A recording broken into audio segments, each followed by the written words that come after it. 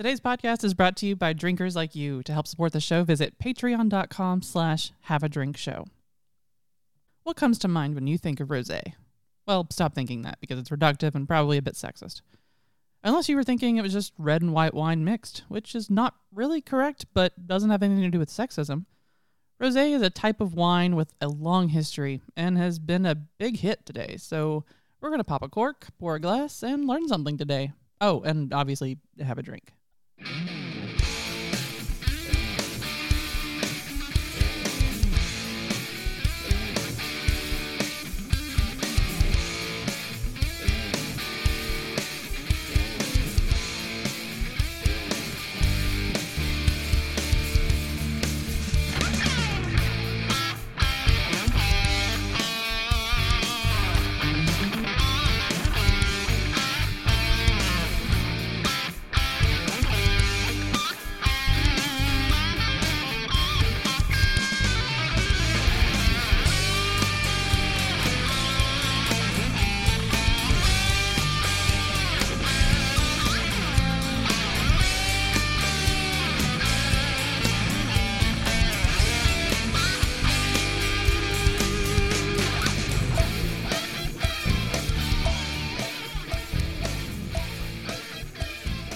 Welcome to Have a Drink, the show where you learn along with us about what you drink. I'm Brittany Lee Walker. I'm Justin Frazier. I'm Christopher Walker. And I'm Casey Price. Hi. Oh, hi, everybody. Is there anything particularly pressing going on today? I don't think we've got any news, and we don't have anywhere to talk about it. True. No, sorry, I just keep survived. getting distracted by Mario. But I feel like someone's staring over my shoulder. It's for the audio it's fine. listeners, Feel like somebody's watching. It's me. There's for the audio listeners. There's a quickly deflating 5 foot 5 tall. foot tall Mario balloon behind Chris. It's disconcerting. Yeah. Anyway, we definitely have a topic to get into today. Do we? Yes, and hopefully this clip will work. Can you chop up my rosé, please, Janice? Pharmacist from Warrenwood. Oh, Clara. All the scandalous Cheers. fairy tales. Yes. It was Uh, the only clip I could think of. No, I was like, well, I we're appreciate getting Roy it. Kent in here. It's fine. He's here. He's there. He's Every effing where. yeah. I was trying to figure out if I should go full F-bomb or not. But anyway, rosé. Rosé is what happens when the skins of grapes touch wine for only a short time. That feels like it's some grape skin over the shirt action. Oh. Sorry, I was like, what's the weirdest way to think of this? Anyway, See, I've just had we talked pre-show rosé just insert it into Jolene. I'm still like, how did that connection happen? But, okay. rosé. Because my mind is always searching for a joke, and then it's like, oh, that works so well in there, but then that's where the joke, it just stops. You're like, it doesn't go anywhere else. There's no meat on those bones. I'm drinking you because I'm my man. Doesn't quite flow as well, but anyway. Where some red wines ferment for weeks at a time on red grape skins, rosé wines are stained red for just a few hours, which Yeah. I just feel like a stained red. Yeah, it feels like you just spilled some wine in there and oops. Oops, all red. The winemaker has complete control over the color of the wine and removes the red grape skins, the source of the red pigment, when the wine reaches the perfect color. I like to imagine there's a trap door and you're just going to go, pull! Because of this, nearly any red wine grape, from Cabernet Sauvignon to Syrah, can be used to make rosé. But there are several common styles and grapes that are preferred. There are three major ways to produce rosé wine. Skin contact, Gross.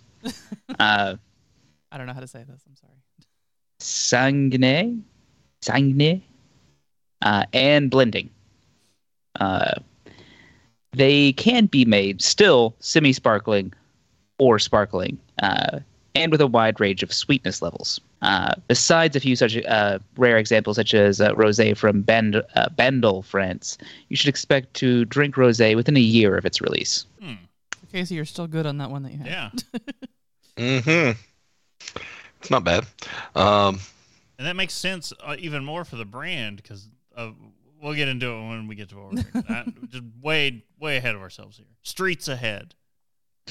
Pierce would say. I'm just going to say the sanguine comes from sanguination. Same word, means bleed. Or blood. Yeah. That's what that was running through my mind. I was like, it can't mean that, can it? Oh, yeah. Because French. Because I'm just picturing a 10-foot tall, power armored, flowing blonde haired, red armored. See, I was Never mind. thinking the power metal band that has the Power Wolf, and they have the song "We Drink Your Blood." Ah, yeah. Good. Well, there you go. No, sorry. Power Wolf would definitely be Lehman Russ, not Sanguinius. Anyway, it's likely that many of the earliest red wines. Who thought we were going to throw Warhammer 40K into a rosé episode? I didn't when I woke up this morning. Oh, we need a 40K rosé. Space 40K rosé. I mean, what you said just spewed perfection. See, Space Nazis. They make their way into everything. anyway, it's likely many of the earliest red wines were made closer in appearance to today's rosés than they would to modern red wines. It's because winemaking techniques used to make today's darker, more tannic red wines, such as extended maceration and harder pressing, were not widely practiced in ancient winemaking. Both red and white wine grapes were often pressed soon after harvest with very little maceration time, by hand, feet, or even sackcloth, creating juices that was only lightly pigmented. Why? You said that, and I just got He-Man in my head for some reason. Sackcloth. No, by hand, feet, and I have the power. Just stinky, I have the rosé. stinky foot. Mm. And that just, for some reason, seems Skeletor. Like, wah! Skeletor just sitting there with a glass of rosé going, "Ah." Oh, too good. It's a weird day today, guys. Apparently. Here we are sipping on rosé. So, yeah. There was an understanding as early as the ancient Greek and Roman winemakers that harder pressing and letting the juices sit for a period with the skins would make darker, heavier wines. Is that what the kids call letting it soak? Sorry. But the resulting wine was often considered too harsh and less desirable. That said, they were drinking that stuff from morning till night and cutting it with water. Like, they weren't... Probably not the best to do the full red at that point. If anyone was going to have a rosé, it was probably the Romans. This sentiment lasted well into the Middle Ages, when pale clarets from the Bordeaux, God. I'm sorry, just trying to see if I could make Brittany stroke out. The mighty Bordeaux. Bordeaux fly together. The pale clarets in the Bordeaux were starting to gain the world's attention. To the powerful English market, the most prized clarets were, according to wine historian Hugh Johnson, the vin de nuit, or the wine of one night. Yeah. All right. Because you drink so much of it in one night, you'll never drink it again. Anyway, these were pale rosé-colored wines made from juices that was allowed only a single night of skin contact. Still, not making it sound better. Nope. Just one.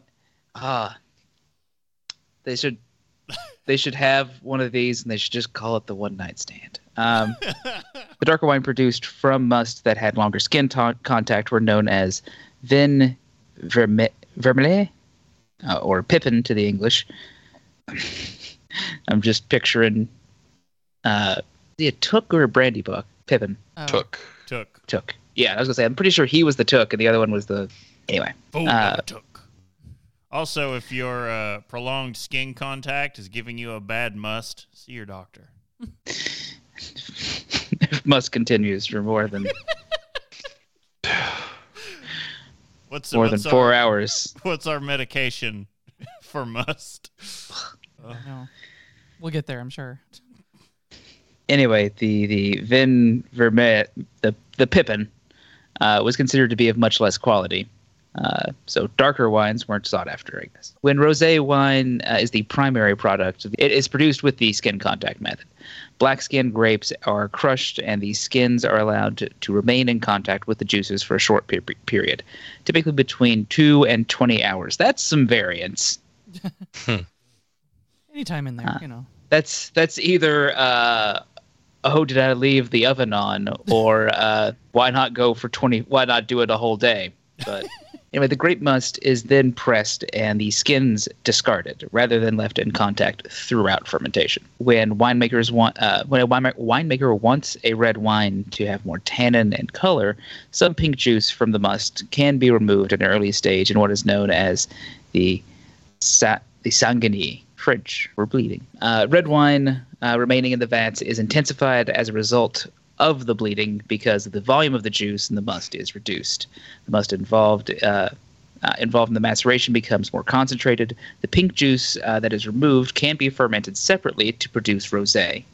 Simple mixing of red and white wine to impart color is uncommon and is discouraged in most wine-growing regions, especially in France, where it's forbidden by law. Except in Champagne. Sure. Champagne, they do what they want. Champagne. Even in Champagne, the several high-end producers do not use this method, but rather the sanguine.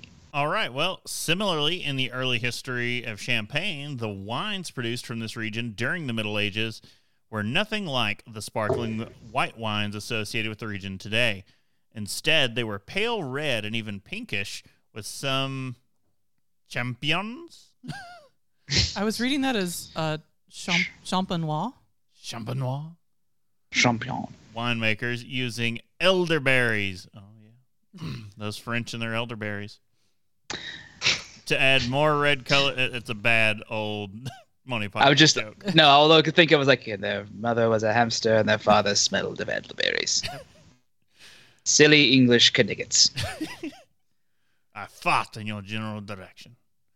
To add more red color to the wines as they competed with the wines of Burgundy for the lucrative Flemish wine trade. Good old Burgundy. In the 16th, anyone just tuning in will be like, I'm so sorry. The hell are these people all about? It's like, well, you missed the Burgundy episode.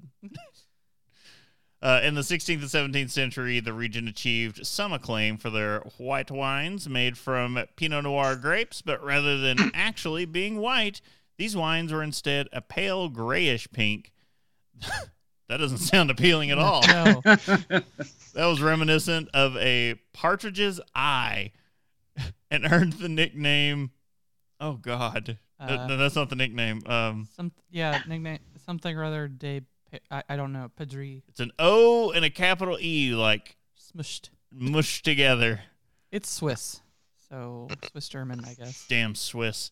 A style of rosé still being produced in Switzerland. Yeah. I assume it's Swiss German. I don't know. Well, in the late 17th century, that word again. Champenois? Champenois. Just guessing. Aided by the work of Dom Perignon, learned how to better separate the skins from the must and produce truly white wines from red wine grapes. So some real alchemy stuff going on. Which I learned a lot in this episode, actually. Even as Champenois moved towards producing sparkling wines, they continued to produce both sparkling and still rosés, often by means of blending a small amount of red wine to color up an already made white wine. The depth of color was dependent on the amount of red wine added, with the red wine having more influence on the resulting flavor of the wine if added in larger volumes. That sounds like a giant duh. If we add more red wine, it improves the flavor. Weird. Strange that. By the way, Brittany, how much wine mouth are you getting from rosé? I have to say, this is more appealing to me because of the lack of wine mouth. Even though I do prefer red wines if I'm gonna have wine at all. Do Just the can't be in red public. wines make you feel so fine? Yes, indeed. The red ports get you tanked. They do. In the early 1970s, demand for white wine exceeded the availability of white wine grapes, so many California producers made white, with quotes, wine from red grapes in a form of, God, that word keeps coming back. Sanguine, I guess. Sanguine. If it's sanguination, I assume it's sanguine. Production with minimal skin contact. In 1975, Sutter Homes White Zinfandel wine experienced a stuck fermentation, a problem in which the yeast goes dormant, or in some cases dies off before all the sugar is turned into alcohol. Winemaker Bob Trinchero put it aside for 2 weeks, then upon tasting it, decided to sell the pinker, sweeter wine. I like the idea of going, look, I have two options. I can take a whole loss or just see how it sells. Ship it anyway. What about quality control, sir? What about my bottom line? Comes back. We don't make the other kind anymore. In fact, add sugar. What was the old I like the guys at Pringles. It's like on when it came to shipping day, a bunch of tennis ball tubes showed up and they said, F it, fill them up. Fill them up. Oh, Mitch Hedberg. Oh, okay. That does sound like one of his jokes, actually. Well, in 1976, wine writer Jerry D. Mead visited Mill Creek Vineyards in Sonoma. Of course, he's a wine writer with the last name Mead. It's one of those things, you can't make this up. Visited Mill Creek Vineyards in Sonoma County, California. Charles Creek. I'm going to say that's another one. Creek. I don't know. I'm guessing. I just given both options. I like Creek because it keeps with our current, they have It's like, what are the odds? alcohol last names. Had been on the first to plant Cabernet Sauvignon vines in California and offered Mead a wine made from Cabernet that was a pale look, that's getting real confusing. Offered Mead a wine. Jerry. Wait, who? They're offering liquids. What's happening over there? I heard you like wine. But he offered Mead a wine made from Cabernet that was a pale pink and not yet named. Craig would not call it white Cabernet as it was much darker in color than red grape white wines of the time, though not as dark as the rosés he had known. Mead jokingly suggested the name Cabernet Blush. Later that evening, he phoned Craig to say he no longer thought the name to be a joke. I like that idea. He's like, call it Cabernet Blush. A couple hours later, no, it's brilliant. I'm going to copyright that. And in fact, And if you tell anyone else, I'll sue you. In 1978, Craig trademarked the word blush. The name caught on as a marketing name for the semi-sweet wines from producers such as Sutter Home and Behringer. Today, blush wine appears on wine lists more often as a category rather than a specific wine. In 2010, Mill Creek produced a rosé wine for the first time in years, although Jeremy Craig, Charles' grandson and current winemaker, chose not to use the blush name. Although blush originally referred to a color pale pink, it now tends to indicate a relatively sweet pink wine, typically with 2.5% residual sugar. In North America, dry pink wines are usually marketed as rosé, but sometimes as blush. In Europe, almost all pink wines are referred to as rosé, regardless of sugar levels, even semi-sweet ones from California. As the term rosé regained popularity in the U.S. market, shares of wine labeled blush declined from 22% of all wines consumed in the U.S. in 1997 to 15% in 2003. That's a quick turnaround. That's a hefty loss That's for the power, nothing but a power name. of marketing too. Yeah. It's Behringer White Zen. Yeah. I mean, that's the entire market. I was going to say once Behringer's White's in, and once they come out, you can have as many as many copy versions of that too. And it's just So like when you've got the Behringer White Zen, gets real popular, really crazy, and then, well, I've now switched over to wine. So what else is there that's actually adult? Yeah. That was always a joke when I worked at Don Pablo's, because people would come in and like ask for wine, and like some of the other servers were like, "We have Behringer."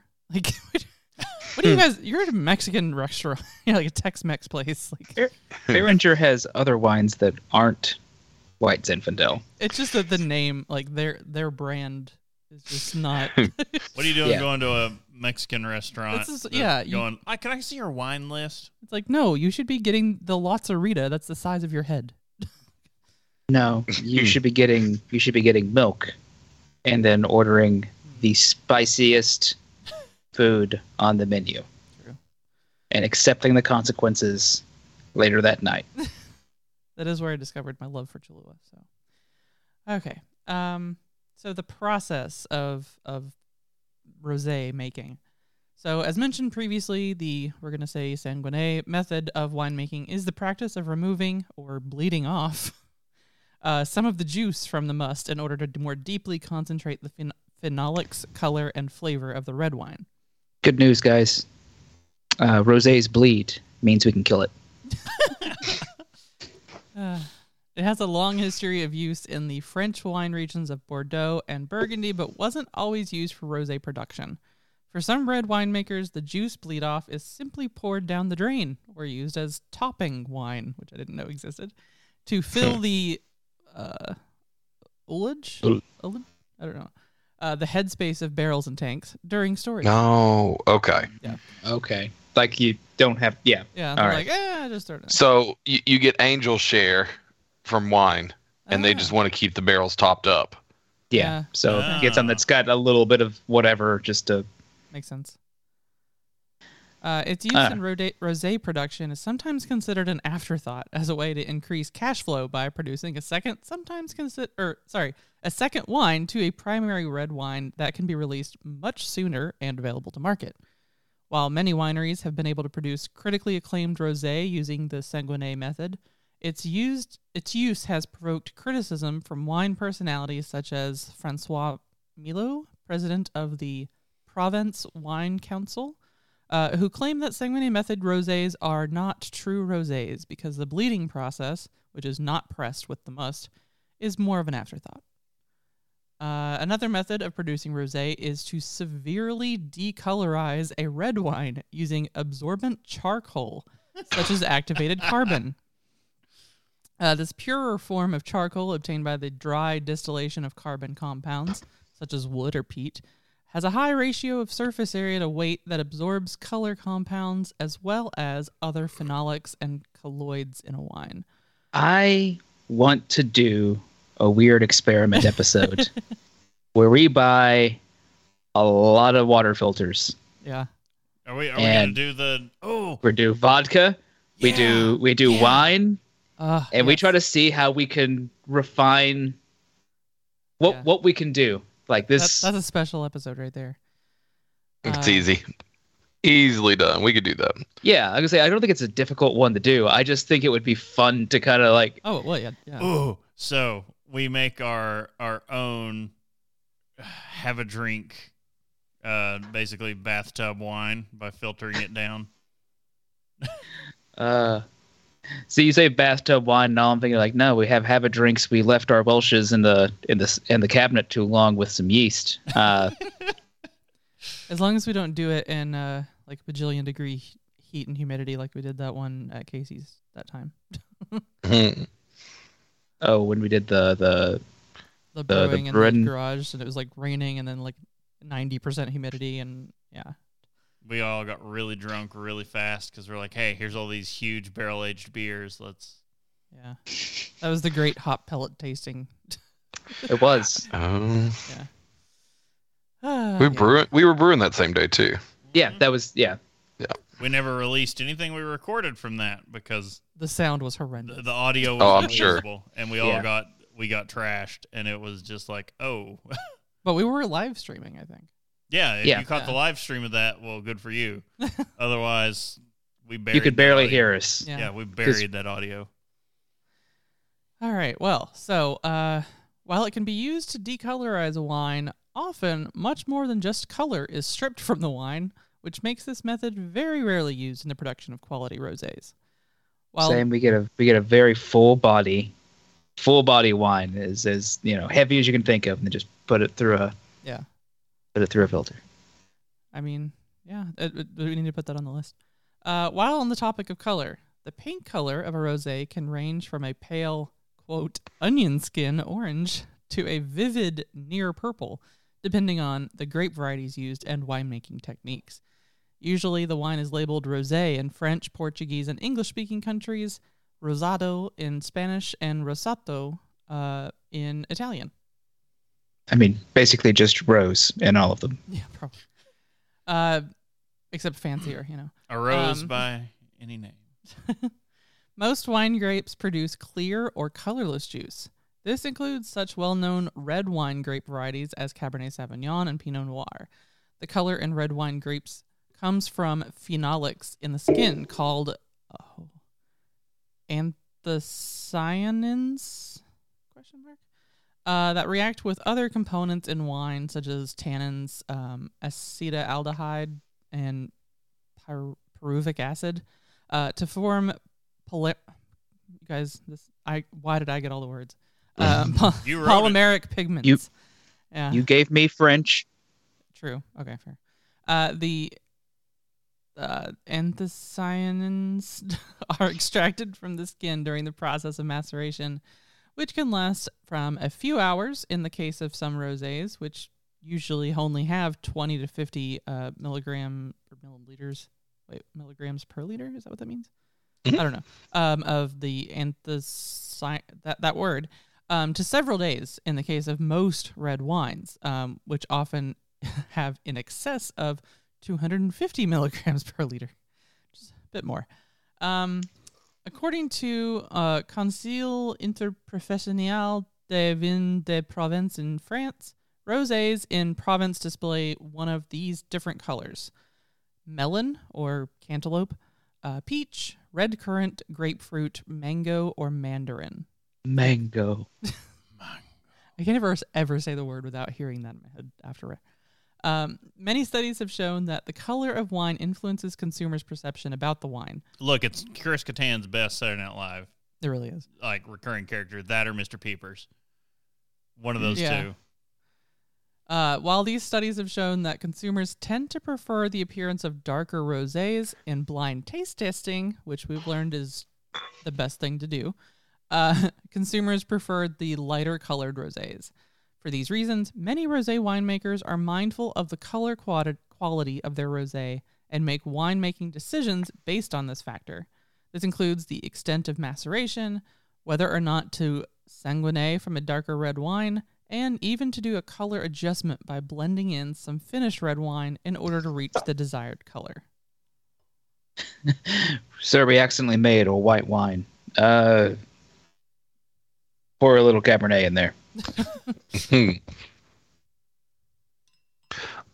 Well, there are listed out here on the varietals of kind of the main grape, if you will, that's going to be in in most of these traditional rosés, and there are four to kind of talk about pretty heavily. Grenache, Pinot Noir, Sangiovese, and Syrah are the four main grape varietals that you're going to find in rosé. So Grenache, one of the top varieties of Provence rosé blends. You also find it in northern Spain, which is called Grenache Rosado. It has very strawberry, raspberry, watermelon candy lemonade with cucumber flavors to it. They have a you almost had me, and then you said cucumber, and I was like, no. Oh, I love cucumber in drinks. Yeah. It's the best. Look, I like pickles. I'm still upset that I didn't get when Urban Artifact did the hotel water beer. Oh, we're gonna do a quick aside. It's Craft Beer Week here in Lexington, and they had there's a collaboration Void did with is it Rock House or someone in town, but they did a wasabi gosa. Oh, don't breathe at your nose. No, it's not that spicy. It has a spicy that's kind of like peaks very quickly. Not even enough for you to even really hit. It's just enough for like a flavor and a small kick, and then it just bottoms out into like like a sweet, like flavorful kind of salty finish. And it makes me think not 100% in flavor, but in kind of like the aftertaste of like a very spicy pickle. Like a yeah. Okay. So I had some of that Friday, and it was. I have debated getting into wasabi making. Actually, when I had that, I'm pretty sure Justin went, we need to get some of this for Casey. Oh, please. Wasabi that you get at all your restaurants nowadays. Horseradish. Yeah, it's just colored and flavored a little bit differently. And traditional wasabi, it takes a long time to grow, and once you grate it, it loses its spiciness in just a few hours, really. So you're not going to get it. It has to be freshly grated, or else you're not going to get it. But it's outrageously expensive to buy. And so it's grown in these shaded brooks and streams. And I've really debated taking my aquariums and doing a hydroponic setup with wasabi to see how it works. I thought you were just going to say you're going to take it out back, put some like planter trees around like the creek out back. Yeah, just right on the Big Sandy. We're just going to go right in there and do Big Sandy Sabi. Oh, named it Big Sandy. There you go. But I don't know. It's always been a very interesting vegetable or herb. I guess it's a vegetable at that point. It's a root veg. You just eat very little of it. But anyways, back to the Grenache. Back to rosés. So you're going to find that Grenache will bring a sweet red fruit flavor and finish that usually ends with a zesty, sweet, lemony, like acidity. Again, with all these rosés, you're going to find that acidity being balanced is going to be one of the key things to making a good rosé. White wines have acidity kind of as a key flavor component, and so you definitely want to look for that in some rosés. Food pairings for this one, the Grenache is going to be best paired with aromatic spices and nightshades. So tomato, eggplants, red peppers, any of those pepper plants or eggplants or anything that's going to grow on that type of nightshade plant that you're not actually supposed to eat the plant yourself or itself. You're just eating the fruit of it. Look to Morocco, the Middle East, and India for cuisine inspiration. That's interesting. You know what? I never thought about trying to have rosé and like spicy curry or something. I'm be good. Intrigued by this, honestly. I'd be willing to drink some with some if I can get that and some naan. Some rosé and potatoes. Potatoes, So- a member of the Nightshade family. I was like, what? Oh. That's why you don't eat. But you said green- that, and I'm just like, I mean, I yeah, guess. sure, That's but why you can't- I'll eat anything with potatoes. You're not supposed to eat green potatoes because they'll kill you. Yeah. Basically, you've got Isn't it nightshade families and you've got cabbage families, and that's pretty much the two garden varieties that are out there. I mean, there are things that vine and grow on, like peas and beans and things like that. They're a little different, but I guess those are legumes, though, so they're kind of in their own too. Welcome to have a garden. That'll be a special segment. Okay, keep talking. I have to do some research on whether a pea is a legume. So when you that's interesting that it comes from Provence, so in France. Provence. I use my herbs de Provence all the time, and so it's basically like Italian herbs plus lavender. But Beans, peas, and lentils are legumes. So yeah. there you go. but it goes well with those Middle Eastern spices, which I do not consider to be very similar to the French foods. No. Maybe just because they all like salsas in their foods. Pinot Noir is the second grape that you're going to see pretty heavily in your rosé wines. I feel like they grow like a metric, ton per like 10 feet in France of Pinot Noir. Well, I can take a look at that and see. Or just in general, I feel like it's like the most common grape I hear of. It probably is with what's exported to the U.S. as a standalone grape. Because it's a hardy grape. France is really known to like take most of their grapes and blend them into specific. So you don't get a Pinot Noir, you get a Bordeaux, which has Merlot and I think, and some of these other, may have Grenache in there as well, but it's a set blend. And so Pinot Noir may be one of those where they just like, okay, we're going to export this, but it's just going to be Pinot Noir. We're not going to call it anything fancy. It is a finicky grape, grows best in cool climates with lots of inclement weather. Sometimes the vintages are so miserable winemakers table their red wine projects and make rosé with it instead, though.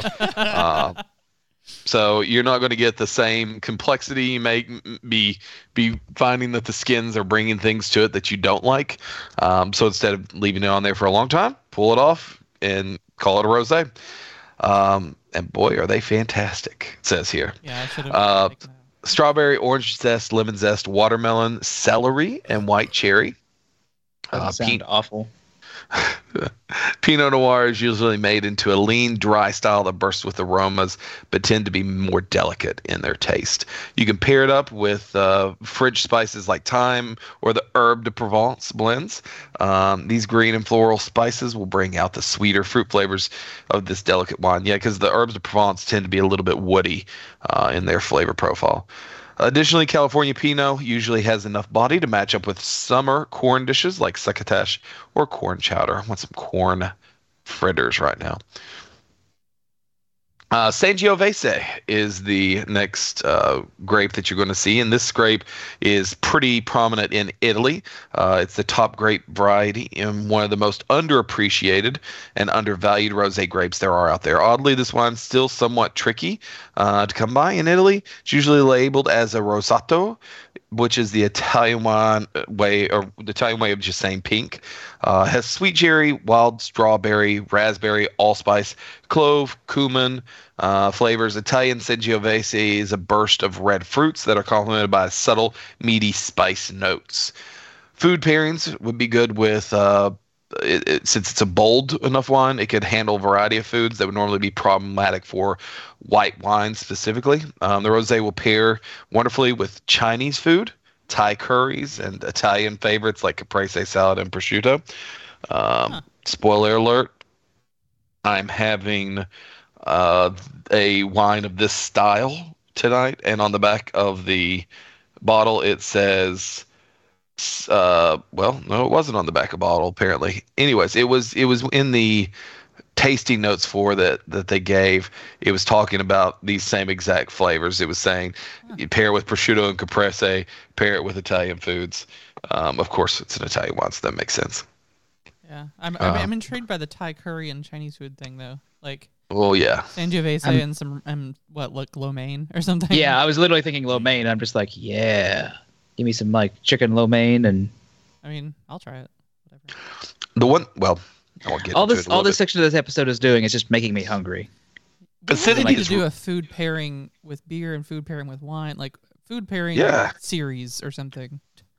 For sure, I like this idea a lot. The acidity that you're going to get in a lot of rosés is going to help with spicy foods, but also with very heavy dishes that are creamy or heavy salsas.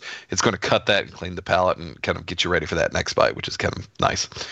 Syrah, it's doozy as a red wine, which is flavor is kind of rich and oily almost in texture. There'll be some of the meatiest pink whites you'll ever drink. Wow. So the meatiest of the bunch, Syrah Rosé will exude white pepper, red pepper flake, cured meats, and cherry flavors with a backbone of bitter lime zest. Not your typical fruity rosé wines. This one. When I hear meaty, I hear umami flavors. When I hear meaty, I think of Invader Zim, and I hear meats of evil. When you're eating or drinking this, look for foods from the south of France, northern Italy, northern Spain for inspiration, including roast vegetables, linguine, niçoise salad, lemon garlic shrimp, and paella. Those, again, big, heavy meal type foods, especially like the paella. You're going to get a lot of kind of body and flavor to cut through those big meats. God, or you're big making meals. me hungry. You or I've the never had wine. paella, so I'm Ooh. I'm thinking of that episode of because like I'm not really like I'm thinking of someone trying to ask for like what rosé would go well with a steak. Syrah based. Yeah, well, one like probably that, but no, I'm just thinking of the episode of Parks and Rec where Craig, the yelling guy, I can't remember the actor's name, but you would know him if you saw him. Yeah, where he's like their sommelier. And they try to like talk him through like, I just need you to like not yell at the customers when they ask for something stupid, and so like they run them through the test of like, I'd like ice cubes in my red wine, and I'd like red with my fish and something else, and he comes back with like suggestions, and then he goes into a different room that's just like a glass wall. It's great, like, why did you just stab me in the eye? Oh my god. Yeah. That's that. I don't even drink wine that regularly, but that just hurt me.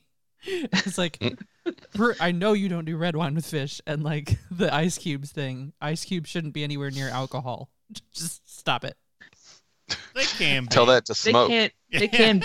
Oh, shots fired. No, it's Unless it's a margarita, I guess. Look, daiquiris. Ice has to be all in your daiquiris. Okay, ice shouldn't be in wines of any kind. Shouldn't be in a straight alcohol. Like no cocktails. Okay, Mixed drinks only. Like sangria. Yeah, I guess that's the point, isn't it? But yeah, at the same. Well, sangria I would consider a cocktail. It's that's wine and other stuff. All the other and you things. garnish it. Just wines and whiskeys. Just stop it. No ice. Well, Like there was I was watching a video of the Deal Guy on YouTube about the best things to get at Costco this month, and it's like a flipping huge Kirkland brand bottle of sangria, and I was like, I want that. I just want that. Just because. Just want to chug that. They do. Their Kirkland brands are so good on the alcohol side. Yeah, We still I haven't remember you had talking. We remember us talking about this, and I don't really drink their wine, but me and Casey, I think it was me and you talking about like just Well, good budget wine. They sourced a bunch of their stuff from Jefferson's and It's true. what else? Like a lot of their bourbons and whiskeys are sourced from great, like was gonna say, amazing. I'm not even distillers. surprised We- because all the other Kirkland brand things are awesome. We watched a thing about that where like they were trying to guess where it was sourced from for some of the Kirkland stuff. And even their like scotches are good run scotches. I mean, they're blends for the most part, but they're still good scotches. I like the fact that when you go and you buy, let's say you're looking and you're buying a bottle of just random Woodford Reserve, whatever, just some standard that you can find just about everywhere. Instead of them selling you a 750, they always sell the liter bottles if it's available, and they sell it for about the same price that the 750 is. Yep, Because Costco. Because Costco. because you can't beat the price. Like I that's love Costco. flat out. I would Also- just move from Costco to Target and just live I'm in s- both those places. I'm just Yeah. still flabbergasted. My brother, who I question being blood now, hated on everything from the food court. at Costco. Oh, He had never been, so he went to the food court and got one of everything. He's like, I was only out $6. He's like, I didn't like any of it. He's like, the hot dog was awful. He's like, the pizza wasn't any good. And I was just like, I don't even think we're related. I'm like, what is this? I also have not been. And then- I actually have not been inside of a Costco. So He followed up with he had to throw it all away and then go to Sam's Club to the food court to get something to eat. And I was To which just I was Oh. like, what? no, absolutely not. I have been inside of a Sam's Club. well, we're I did changing not this. know they had. I did not know they had a food court. Week from today, Bob, we're changing this. You Oh, gotta totally. No, Their pizza is Their pizza's so I- good. no. The no is I don't want to deal with the chaos of the Lexington Costco parking lot. Oh, just go It's go in the it's- morning. It's basically Mad Max out there. I'm pretty sure I saw someone out there like dangling in long johns with a flaming guitar. It's a very odd parking lot because the Nothing makes direction sense. of the spots changes about 3 times. that's all Costco parking lots. Like they are set up purposely to be a maze like that. I'm thinking just to keep people tied up in the parking lot so that it's decreasing the, volume of customers. They're like, look, we can't handle everyone at once. We need you confused for about a half hour in the parking lot first. Confused getting in. Okay. Yeah. I don't know. Confused getting out too. Have you seen the gas station? Like it's all busy as hell. Yeah, Uh, I've been called out at the gas station once or twice oh wow. because I go in and I pull up and start to pump my fuel, and they're like, "Sir, you have to turn your vehicle off." Oh. You Like, do that. You're Like, one of those I- people. Yeah, every time I like when we've been somewhere, the car's still running. I just look at it like I'm gonna die, and I'll still be in the passenger seat, just going like, "This is just how I go out." I thought there was a MythBusters on that one. No, the MythBusters was the Cell phone. static spark's not going to ignite. Well, no, static spark will ignite it. Cell phones won't. Yeah. Mm. So it's best you got to discharge the static by yeah. touching the body first, and then start pumping your gas. And your cell phone, like despite what the stickers say, it doesn't do crap. and actively burning an actually functioning engine where ignition is happening. No, that's a death trap. You've taken my life in your hands a number of times. So on that note, we You're should still probably here. talk about what we're drinking. I know. I'm actually very resentful for that. Drink with me, friend. So this is the airing of the grievances. It's a late Festivus. Bob is Oh. airing out his grievance with Casey over the leaving the car running while putting gas in it and him being in the car. I'm telling you, Costco's gonna make up for it, Bob. Costco's totally worth it. Look, Casey's made up for it in a lot of other ways. This is just I have not had an opportunity to air this Hear grievance. that. That's what Festivus is for. It's Festivus for the rest of us. All right. Yeah. So, what are you rosé drinkers drinking today? So the now empty bottle of Cupcake. yeah, That's- I that didn't tracks. even bother looking because that one episode I can't remember what it was now. I know it was a New we Zealand. had the cupcake wine. It was a New yeah. Zealand wine, but it was supposed to be, and this is tracking with what we learned today. It's supposed to be fresh, and that apparently that brand just like knocks it out of the park with the fresh styled wines. Was it- Cupcake No, Marlboro. Yeah, Marlboro. yeah. Flavor Country? I was about to say Flavor Malbec, and I was like, wait. that's Were you trying to think of what it was called, and you kept going, not camels. I'm just I know it's Flavor Country. That's where we're going. It's a very pretty bottle and stuff. But yeah, so we got this one's sparkling. But it was corked for some reason, which is Yeah. weird. That's unusual for a cupcake, I think. Yeah. Aren't they usually twist-offs? It's usually screw tops. Was it a cork like a It was Cajun cork, mushroom stuff? Okay, Yeah, Cajun yeah. cork. which I mean that's Fine. I guess because it was carbed. I don't know. Oh, Yeah. yeah, that'll be why.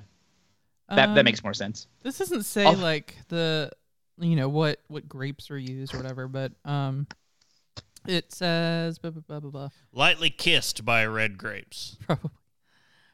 So as Rude. far as the flavor profile goes, it says flavors of wild strawberry, fresh raspberry, and mandarin orange with subtle floral notes. Sure. I mean, mine had subtle notes of frozen bombsicle. Yeah, somebody committed a war crime over here, mixing the energy drink with alcohol in general. He was going for moose juice, and it ended poorly. It did. It was not good. The wine itself, two things on its separate, own, like it should be, is great. Yeah, the two things separate were all right. The mixture was not good. We've learned an important lesson today. Moose juice is best done with red wines. But as most things are, I still prefer red wine, but I appreciate not having wine mouth right now. And I don't drank. know. I think we evenly split this bottle. I'm going to go ahead and say you've got wine mouth. Smile. Look into the camera and smile. No. I'm going to say Not really. there's some like shadowy wine mouth going on. Somehow you've managed. Why are you? Why are you like this? I'm just gonna throw something at you. You know, because I on will the red wine you can see it, like it's evident. I will say, when you're mentioning the Cajun cork on the bottle, it did remind me of, as an adult, my favorite scene from the first Muppet movie. It's the Kermit and Piggy date with Steve Martin there, and Steve Martin is just knocking it out of the park. Where like he gets them the champagne, and it's like it's a pop top. Yeah. Like he gives it like, and it's like he's like, can we smell the cork? And it's like he just hands them a bottle cap. I just remember watching that like as an adult, going like, God, this movie's good. Yeah. Sorry. But yes, I quite liked the rosé, and I think the sparkling, like I now I feel like it would be weird to have a still version, but I liked this particular variant. The bubbles, they help. The bubbles explode in your face. All right, Bob. Bob, what's in your non-style face? drinker. Yeah, I didn't. There were issues. Yeah. I left the house today, but like there were some timing things. And I just wasn't going to get out. Also, I wanted to get this thing drank relatively freshly, so I'm drinking sake today. Shock, I know. I've drank a lot of sake lately. I've got a friend that makes sake. And you got another And friend it's that makes good. beer. It's like you. I've got friends in drunk places. But no, this just came out. Well, it's a re-release last week. They had a special release for their membership club thing they have at Void Sake, and got the first crack at the Nameless Mist. It is so they have a version. They have a drink called the Harbinger, which is like a more refined version of their base regular sake. This is a more refined version of their base Nagori. And technically, I believe, and Justin may call me out on this sometime later, it is a Namazaki. I'm not entirely certain. It is a Nagori where it's unfiltered. I believe this one he told me was not pasteurized, which is the reason I kind of wanted to get this drink fast. But it has actually just a touch carbonation. Like just enough to like you pop the cap and you hear like a tss. But it's nice. What was it called again? This is the Nameless Mist. It's got a nice creamy mouthfeel. It's got some I think like a little hint of melon, and it's. I was looking on It's the also website like- and didn't see it, so I was just like, wait, what? Oh yeah, no, like it's not a regular year-round thing. It came out one time last year, and they've just came out with it again this year, along with a blueberry maple. Oh. I have a bottle, and that one's fine. I will bring it up to you guys so we can all drink it together. So the names of their sakes, I feel like it's trekking with like burial beers, to where you're like, wow, these are great like death metal songs. Well, the album art. See, that didn't help at all. The bottle art doesn't really go against that either. It's like perfect. It's like I can pull up anything and be like, okay, let's go. Let's look at this Skeleton Witch album, and they all sound like either void sakes, or burial beers. Ooh, that's a great game. Ooh, That's kind of a niche thing though, to be like sake, void sake or burial beer. I mean, like the despoiler of human life. Go. I couldn't participate with that one because I would know all of the names. Yeah, I'm there once a week that's usually because I want to see one of my friends, and I also like alcohol. I make no apologies for this. But I do recommend, if you get a chance, pick up some Nameless Mist. Last year's was good. This year's is an extra step, like an extra step up. It came out well this year. Okay. Casey, what's I am on the Peloncini, probably, because it's Italian, so CISH. Rubicon. Peloncini? It's got a double L in there too, but Italian doesn't make. They don't do the Y. Yeah. Peloncini. So there you go. Rosato Sangiovese Merlot Rubicon. So rosé with 51% Sangiovese, 49 Merlot, and from the Rubicon,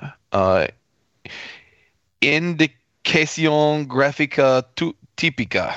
So by getting this wine, you've committed a crime against Rome, and you have to beat Pompey. So as soon as he said Rubicon, I'm like, so Hannibal here. That's where there's got to be a Hannibal joke here somewhere. I mean, Hannibal also crossed the Rubicon, but Caesar, more famously did it. It is nice and light, heavily acidic, good wine. It's a Costco wine, Advent calendar wine. So you're not going to be able to find it. But still within the year we learned. So I will say, just to toss this in here, they were talking about graduation gifts for my cousin who graduated today, and one of my other cousins was getting her a bottle of rosé because she likes it, and I'm just it's a good call. I'm sure she'll love it. Sorry, go ahead. I didn't mean to interrupt. No, I think that's the where mine kind of ends up today. So yeah. So what do we? What's group consensus here? I know Bob not drinking the style, but rosé. I think it's falling into the. It's not. It's pretty non-offensive. Like I don't understand how you could not like it. I really feel like it's the perfect spring and summer thing. Is it getting into that Chianti territory where we would all like it? Okay, you can't judge, Mr. I had this with an energy drink. I also drank some of it without the energy drink. Thank you. I think rosé would make an excellent white sangria if you were going to try to mix it with something, because the acidity level is so high. I'm also really intrigued by, given the descriptions that we got about the food pairing thing. Mm-hmm. So I think that would work really well for us. Like as a means to try it, be like, oh, okay. Yeah. I don't know. I mean, I definitely the non-sweet rosés. I'll lean more towards those for sure. I was thinking as I was reading through the episode and we were like going over it today, I was like, I probably would lean more towards non-sweet. I mean, that's what I tend to do anyway. Honestly, I didn't think this was that sweet. So, because I mean, it mentions the fruits, the fruit flavors and stuff, but like, I don't know. I'm trying to compare it to like the sweetest stuff that I would normally drink would be like cider, I guess. Not that I would normally drink, but like compared to cider, not sweet. Well, I mean, there are much more dry ciders than. I haven't found those. Yeah. So I've found some that are actually. I think Pivot in town might make a couple that are actually more on the dry end. They might, actually, yeah. But yeah, commercially available ciders, they're all too sweet for me. Like I can't do it. It's like Smirnoff Ice or something. I can't handle it. So, but this was not that. So that's where I'm at. This is a nice, refreshing thing. Anywho, I feel like that is the end of this episode. I learned a lot on this episode. Let me just say. I bet you did, because today's show was written by Brittany using What is Rosé? Quick Guide to the Pink Wine from Wine Folly. A listicle from the Spruced Eats, the 10 best rosé wines of 2022. Yeah, Rosé on Wikipedia, and different shades of rosé wine from the Wine Folly. Yeah, I wanted to put the note on there. Wine Folly had so much stuff on this. Wine Folly has some solid articles sometimes when we're doing. They really do, and then they've got these nice infographics that they make for just about everything. So I just wanted to kind of shout out to them, like that they really have a lot of good information. We have some infographics in the. I had to put them in there, but you all can't see that, obviously. But I'll include it in the show notes. they're for everyone else's enjoyment, as in the other three of us. Hey, they're nice. Yeah. Look, they also padded the page length, so it looked like we were. No, I'm kidding. No, just before we started, I did have to resize the thing, because I had to look at it like, no, I can't read single space anymore. I'm old and my eyes can't function. Oh, we're right there with you. Are we going to get into being old? I fell asleep while Brittany and Emmett were like, she was trying to read a book to him, then he took it and he's like, I'm going to read it, and then I fell asleep, and then they woke me up when they were almost done, and Emmett's thrusting a book at me going, you read, Dad. And I'm like,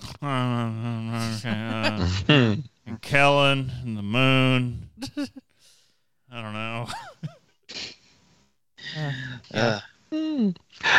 Well, if you want to get some more great resources like those that are added in the show notes, you can subscribe or go to haveadrinkshow.com.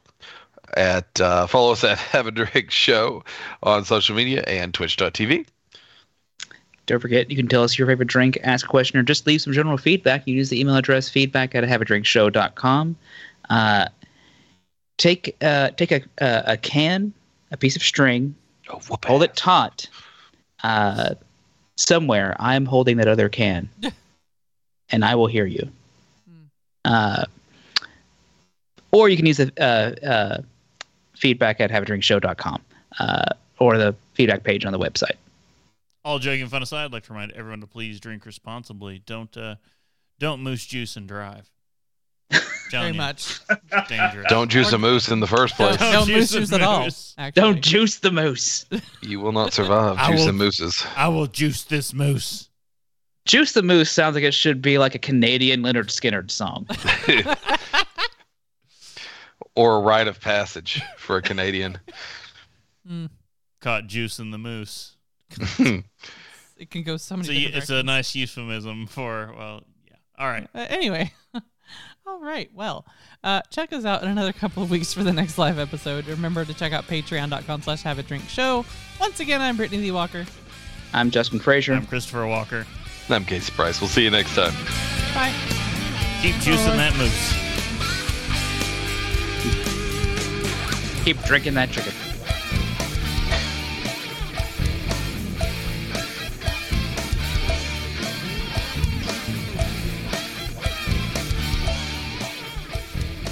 Diamond Club hopes you have enjoyed this program. I'm out of sorts and out of alcohol. I shall be right back. I'm like, I think none of us were with it today. Yes. So, like, I'm not saying we had a fun episode, but we were in a goofy mood the whole time. Like, we were not like ready to like produce the information as we would normally do it. It's just been kind of like, like, I don't know, man. Like, just how you just go with the flow. Well, yeah, this didn't help so wine is always tricky because it's like you don't feel it until like you feel it. Like it's much later on, and you're like, damn it. I scrolled down and I realized, oh, you got your guys' wine was like. Casey's was like, what, 12 point something? Yeah. I'm assuming yours was somewhere like, 13, 14. 12, 13. Huh? I don't see it on here anywhere actually. It's actually alcohol free. It's just placebo. It's getting shitty.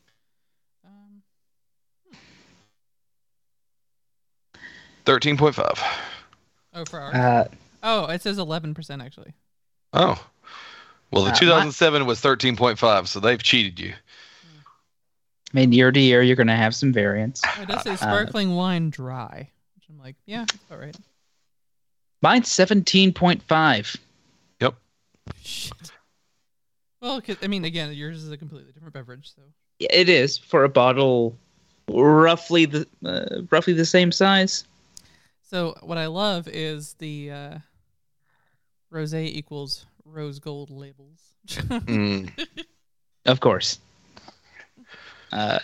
One day, Brittany, I'm going to get you to meet my friend and coworker Alyssa, and the two of you will go off in the rose gold sunset. She is very invested in your all's child, by the way, from just dumb stories I've told about as being Uncle Bob. Oh, well, yeah, you are. She's just like, oh, how adorable. Like, I've shown them pictures, and she's like, oh, he's so cute. He is. Well, Chris is grabbing a beverage. I think I will as well. He just got back, so that feels about right. Perfect timing. Yeah. We can keep this tricycle going out of our, I don't know. Had to go get something else and still had some Waldos hanging in the fridge. So, we're not in the thing, but I did. So I gave my cousin for her graduation 2 gifts. One was actual money in the card where I wrote like a thoughtful, like, I'm proud of you, blah blah blah blah. Second thing was I gave her in that same card the login to a video service that we both had wanted to do, and I didn't pull the trigger on until like today, like before her graduation. And I went, here you go. Here's a thing you wanted so you can watch these things. And I'm almost certain she's going to just take the money, kind of vaguely look at the card and not look at the postscript. And so I'm going to wait like about a month and then ask her, hey, have you been enjoying the thing I also gave you? Yeah. Is it Curiosity Stream? No, Oh, no. like, was it one of these Although things? she would also enjoy that. She is of both sides of my family. It's the only other nerd I've got in the whole family. I'm just like, thank you. I understand that. My niece is the same way. Yeah, suddenly we'll start talking about D&D, and then I just start looking off and fall out of the conversation because I'm like, it's been like a decade since we played D&D, and in my head I'm just like running through campaign ideas, and I'm like, I want to play D&D really bad. I desperately want to do like a D&D thing for like us on stream. One, I have to find time, and everyone else does too. And 2, I have to realize I'm already playing 3 campaigns because I have a problem. Which, for us to go see Multiverse of Madness, we had, because just how scheduling works for us in our lives, and we can't get a babysitter, literally impossible, despite everyone being like, oh, just let us know if you need a night off. And then we're like, hey, we need a night off. And they go, ooh, yeah, sorry, can't do that. And it's not a like specific date. We're like, we can give you a month's heads up. And they're like, nah, can't do it. And it's like, well, then you just lied to us. But either way, we have to go see a movie, basically take a day off work and go to a matinee in the middle of the day while Emmett's at daycare. The second Emmett can, like, I don't have to worry about him, crapping his pants. You just tell me, and I'll make some time. As long as I'm not actively at work, I can move some stuff around. No, that's the thing. You were supposed, like, we were all going to go to the movies. We're going to rent a theater and go. That's fine. But also, we're potty trained now. He doesn't wipe himself, but he's potty trained. Neither do I. Baby steps, But I got a bidet, so. Yeah, I was gonna say you probably got a bidet, so it doesn't. Is that just how we get around this whole? Oh, you don't have to teach him to wipe if you just get a bidet. Get a Go to bidet. public It gets real restrooms and be like, "What strange is at this?" American bathrooms, though. All right. Looking So, around for that sprayer nozzle. So I did think wait, think what? we're all here. Yes. I don't So know. I- I'm kind of half here. Well, I'm just mean Physically, at least. We're all we- here because we're not all there. Don't drag me into Fireside Theater jokes right now. It's a Garth Brooks song. And he's. I mean, right also here. yes, but in the '70s, there's some like counterculture comedy albums that are So okay, right before we get into this, since we've already started, Garth Brooks is playing like a half mile from us right now. Sam You know- Hell and his wife's down there. And I was questioning opening the window to hear it, but also they had to delay the start of the concert because storms coming through. And then in the back of my mind, I was like, if he doesn't open up, Oh, with Thunder. the thunder yeah, rolls. and the thunder roll. I was just like, See- no, it's just whatever it was That's gonna the open second. with. That's the second. When they come Encore? back, encore, second encore, right there. I mean, first encore has to be Friends in Low Places, or at But the very least, that's the closer of his set. if Yeah. I the have to show, look now it's to in see if there. it is. if the show is delayed because of a storm, how does he not redo the set to be like, nope, we're opening with that? Should be a I requirement. mean, yeah, he's not young. He's got to like cut that. You know, it's like no, we're just gonna.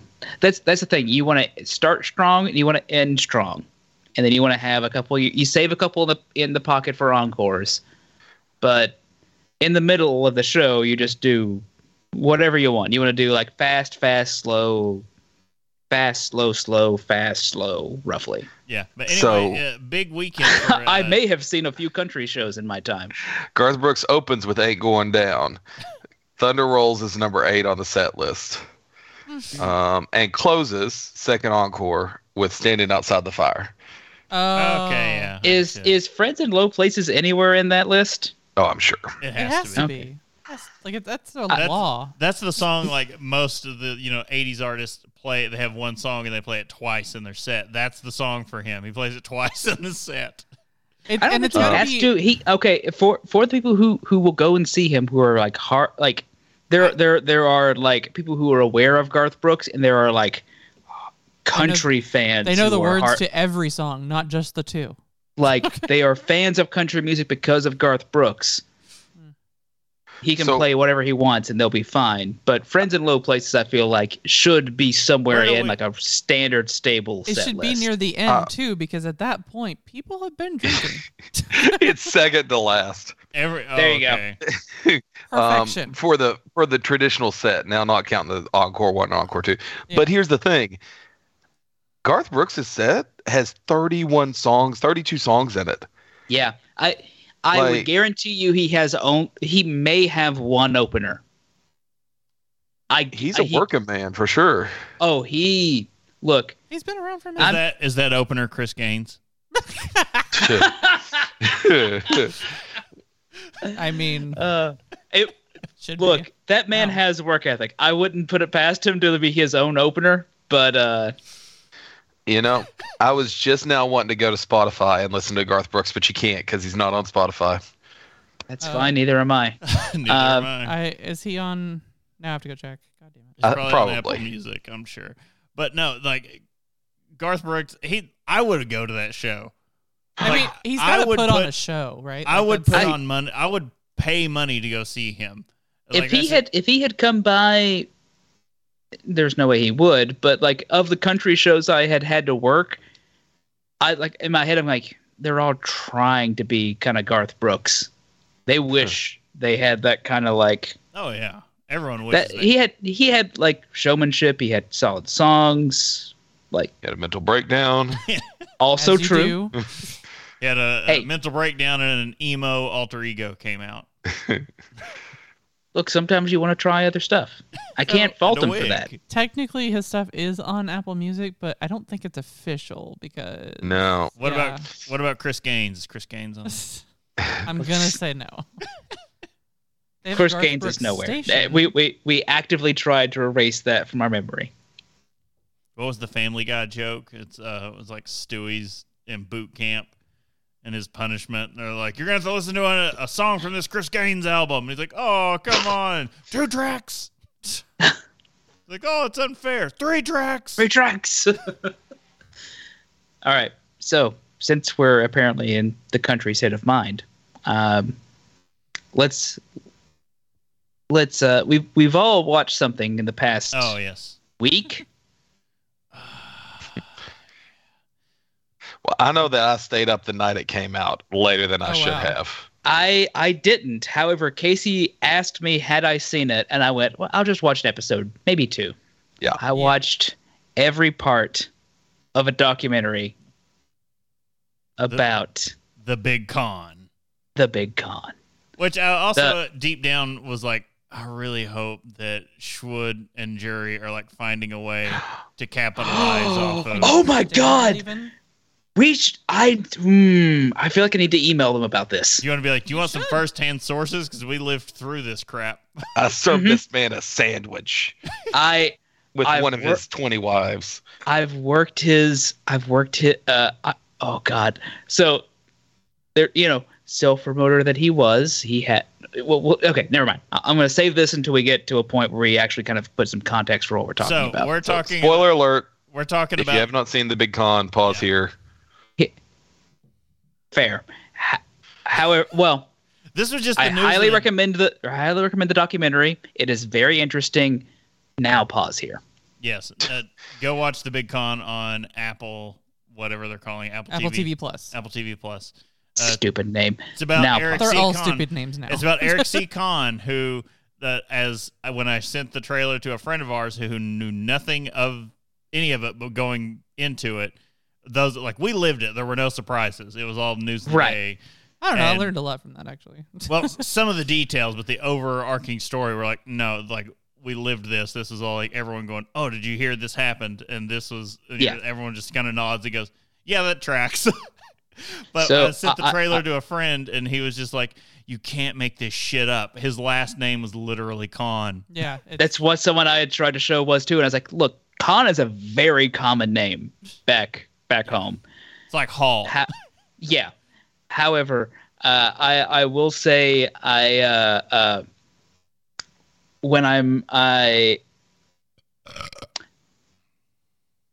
here in Lexington, we went to go see the museum where in town that has Cocaine Bear. Ah, yes. I was gonna say the one that had knew where you're going. The one that literally has Cocaine Bear.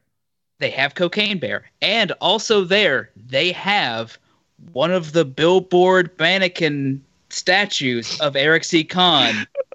And I looked over and I saw it and I went, I looked at the guy at the counter and I went, I need you to tell me where you got this. Like, which county this one came from. So. And because there's at least like a 1 in 4 chance it's the one I drove by every time I went through Allen. Yeah. Or the one that was stolen. So no, I checked into that. I was talking to my dad. Just spin this out. I'm not dropping names for anything. My dad is like best friends with the person who did all of his advertising. And turns out use air quotes here, the stolen one was not stolen, and it was actually a publicity stunt by Con. Con himself. Not even a little bit surprised. Con himself took that thing just to generate buzz around his name. That not a bit of that is surprising. Yeah. And that's like if you're gonna watch the documentary, like that's all of it right there. That's one of those things where that itself could have been like a whole half an episode. He's the real life Saul Goodman. If Saul Goodman did SSI, really? Oh yeah. So I will say I had a number of connections as I'm watching this thing, people I have in fact met and have spoken to in this thing are on this documentary, which is very strange to me. Also, there's not a single establishing shot that I could not tell you almost exactly where that is. Yeah, Brittany was getting mad with these. I kept pausing it, and every time they would go, in Pikeville, Kentucky, it would be a shot of Prestonsburg. And he's like, no, it isn't. Yeah. There was one shot I had to stop. I looked at it and I went, that's Betsy Lane. Mm-hmm. So yes, there's one because you can see the Con Dome as it got nicknamed because he was the biggest sponsor of everything that happened at that Betsy Lane school. But there's one or two shots of Pikeville. That's it in the very beginning. Yeah. And I was honestly, I looked at Brittany. I was like, "Come on, we're gonna cross our fingers and we're gonna hope that there's a good shot that we see a Broken Throne in there somewhere." Because that would be awesome. I didn't even think about that. That's what I was hoping, but they never get a shot of the main street. They get a shot down that I hesitate to call it river, whatever that like runoff is, where they have the like fountain thing.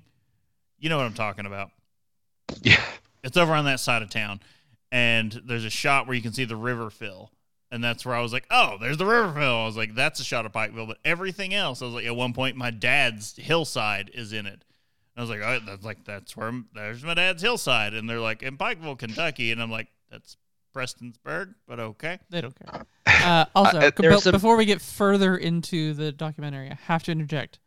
Garth Brooks seems to be only streaming on Amazon Prime Music. Wow. Just gonna put that out there. That makes sense. Everything is on there. Because I'll say one of my dad's favorite streaming services is Amazon Prime Music. Huh. Mm-hmm. Not necessarily the biggest Garth Brooks fan, but there are boxes he would check for the average Garth Brooks fan. Gotcha. Do you get it if you just got Amazon Prime, or is it something special? Yes. I'm pretty sure you have it if you just if you have Amazon Prime, you have. Yeah, because I signed up with my regular Amazon and it was like, you get hey. it free. Yeah. So another question, Anyway, side question to the side question to the side question: is Brooks and Dunn available on any other service? So, I find it odd because I feel like I should have known that they were recording here. Right? Oh, like that they were doing that it was coming because it just kind of dropped. Yeah, like it was a sudden shock to. I was like, they did a thing. So like, you would think that would hit. Walk out one block from my front yard and see his house. Yeah. Mm-hmm. Or see the complex, see where the complex was. So one would assume that the neighbors would be talking about, hey, they had a film crew over here, one of those types of things. It's one of those things like when the raid happened, like everyone knew within 5 minutes. Like my dad was calling me like the FBI just raided Eric Kahn's complex. And yep. Okay, hold on. For context, for anyone who, despite our warning saying go watch this thing is still going here, let's take a second to explain what Eric C. Kahn was. Elevator pitch. He was probably the most dubiously successful Social Security insurance lawyer in the United States. Yeah. Who had essentially a judge in his pocket and doctors in his pocket. Or vice versa. As he said, his story, his version of events is the judge had him in a pocket. However, either way, there is between him and his cabal of people, they took in $550 million in SSI. Conservative fraud. Estimate. They said it's actually probably closer higher. to $1 billion. Yeah. They could prove 550, and it didn't matter after that point. To the point when as we were growing up, we discussed that it was common knowledge that easy estimate 50% of people or more were on the draw as their primary source of income. It's a great question. I wonder. Because it was just, you were just getting the, I got something else. I got black lung. I got, whatever you could say would get it, but they had like a set number of here's your rubber stamp. You have this. and I find it funny because my mother ended up having to file for Social Security for disability, and my dad, when I was in because mom did it when I was probably in middle school, and my dad, like in high school, we were talking about it because Eric C. Conn's everywhere, and he goes, I don't know how that man's making money, because you don't need a lawyer to do that. Your mother did it on the internet by yourself. Like, she just filled out a form and they said, yeah, you have your benefits. Yeah. And well, as in the documentary, they explain there's only $600 that the lawyer can claim. Like, a lawyer can get $600 for doing an SSI case. Somehow this man had, admittedly, cost of living is low back in Eastern Kentucky. However, when you have multiple homes and mansions, you can travel, on private jets out to wherever you want. He worked in volume. When you have a judge rubber stamping them, it's just like anyone who will come to you, it's like there's $600, there's $600, $600. So, well, there's a little bit more to it on the $600 side. So the lawyer gets a flat fee of $600 plus So what Bob was saying was that his mother was able to go online and file. Anybody can do that, but it was almost like the insurance companies that you see today. They almost have a rubber stamp where it's just like 90% or more, you're denied immediately. And then you go and get a lawyer. So the time that elapses between that person getting denied when they filled the form out themselves and then finally getting the approval is the back pay period. So some people go 6 months, a year, something like that. Some people more in that back pay. And then they're entitled to receive a check at the end of that period. Where Con was getting a lot of his money, days. I think, was he gets 25% of that back pay. So if they sat there for a year and waited on getting it, then 25% of what benefits they would have received in a year would go to him instead. Well, he did also try and get them in as fast as humanly possible, like as fast as possible. So it was a numbers game on volume. Yeah. So I presumably you could apply and then reapply, which does lead to like some of the cherry picked in the documentary, like worst cases for people. Yep. Like they picked all the people who probably should have had actual Social Security benefits and did not. It like got it revoked for other reasons. However, there are a great number of people who got benefits who did not need them. And Ned Pillersdorf, who is the kind of the charitable cause in this one, because he's the one organizing the effort to get these people that lost their benefits that should have them, one get of them two? back. One of two people that. No. I say one of two for me of people on this thing who I watched and went, I have met this person. I have spoken with him. I know his children. I'm gonna say I've stayed at his house before because Brittany I was friends with one of his daughters. I say Brittany grew up with him. Both of his daughters went to my high school. 3 daughters. Well, sorry, 2 of his daughters went to my high school. I didn't know the other one. But because Nancy went to my high school. Nancy, I know of Sarah and Sam. The other one, Sam. They went elsewhere. I don't know how that even worked out, but I mean, where they lived, I guess they could have worked out regardless. So yeah, it was Pierrest. It was a yeah. It's funny. So talking about this with like my dad, and he's just like, oh yeah, he's like Ned's a great guy, really kind-hearted, odd duck. But great guy. My dad, the whole time I was talking to him about watching the thing, he just went, Ned's a weird person. And I'm like, the whole family is, but like lovingly so. They are perhaps an odd group, but as a weird person, I kept going, look, I give him a lot of leeway. And then like I'm watching the documentary, I'm like, yeah, that he comes of almost anyone in this documentary, he's the one who comes out smelling like a rose, unlike number 2, who is on the list of people that I know. Yeah. Who? What's okay on the list because he had the pen incident, and we'll get to that in just a second. But what's he do now? Does he run his own firm, or is he with another? He firm? does. He does the exact. Well, okay. I don't know if he's gotten it. He focuses in getting people their Social Security benefits.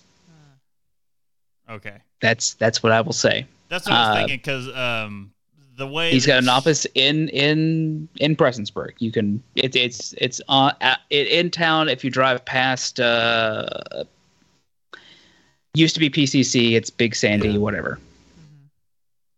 I would assume he's on the books and because in the documentary he seemed to come off as like the naive intern, as you know he came into it like that's what keeps you out of jail. Yeah.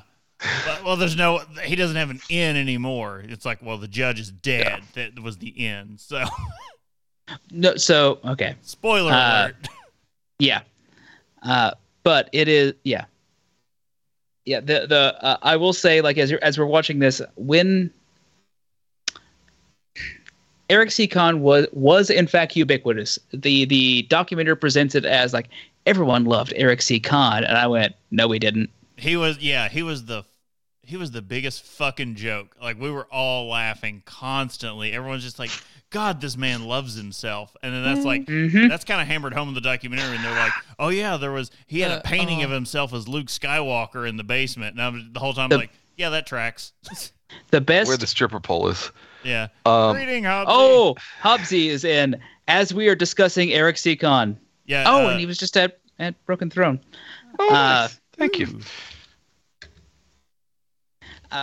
So the most direct contact I had with Eric C. Kahn was he put on a show for the troops at the Mountain Arts Center where I worked on the technical staff, and they had he insisted that he had to have his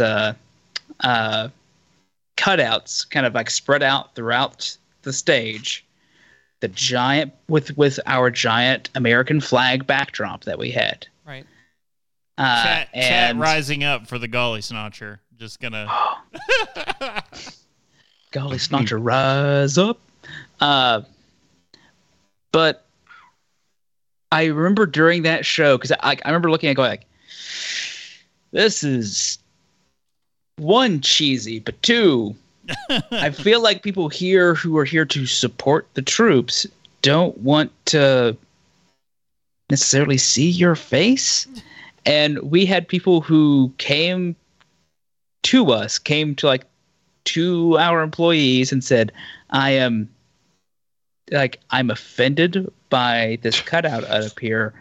I would like you to remove it. And we had people like they told us, and we had like I heard them on comm, and they just had somebody go like, from backstage sneak out there, sneak up behind one, grab it, and then just slowly sneak it at least to the wings of the stage, so it's not directly in front of the flag, but at least still visible. Like it's like the middle ground we had to cut. And I just went, ooh, what kind of narcissistic asshole needs this much attention? So there was an angle they never covered in the documentary. He ran cockfights in the Philippines.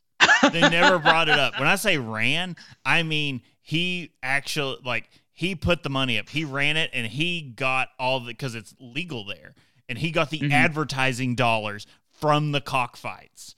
That was a legitimate source of income he had coming in from the Philippines. And they never even brought it up in the documentary. I'm like, so they bring up the whorehouse in Taiwan that's, themed to Halloween, and the woman nearly gets eaten by a boa constrictor on stage. Yeah. Thailand.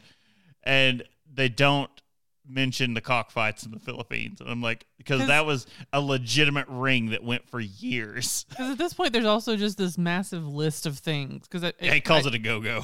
Like he calls it a go-go. Yes.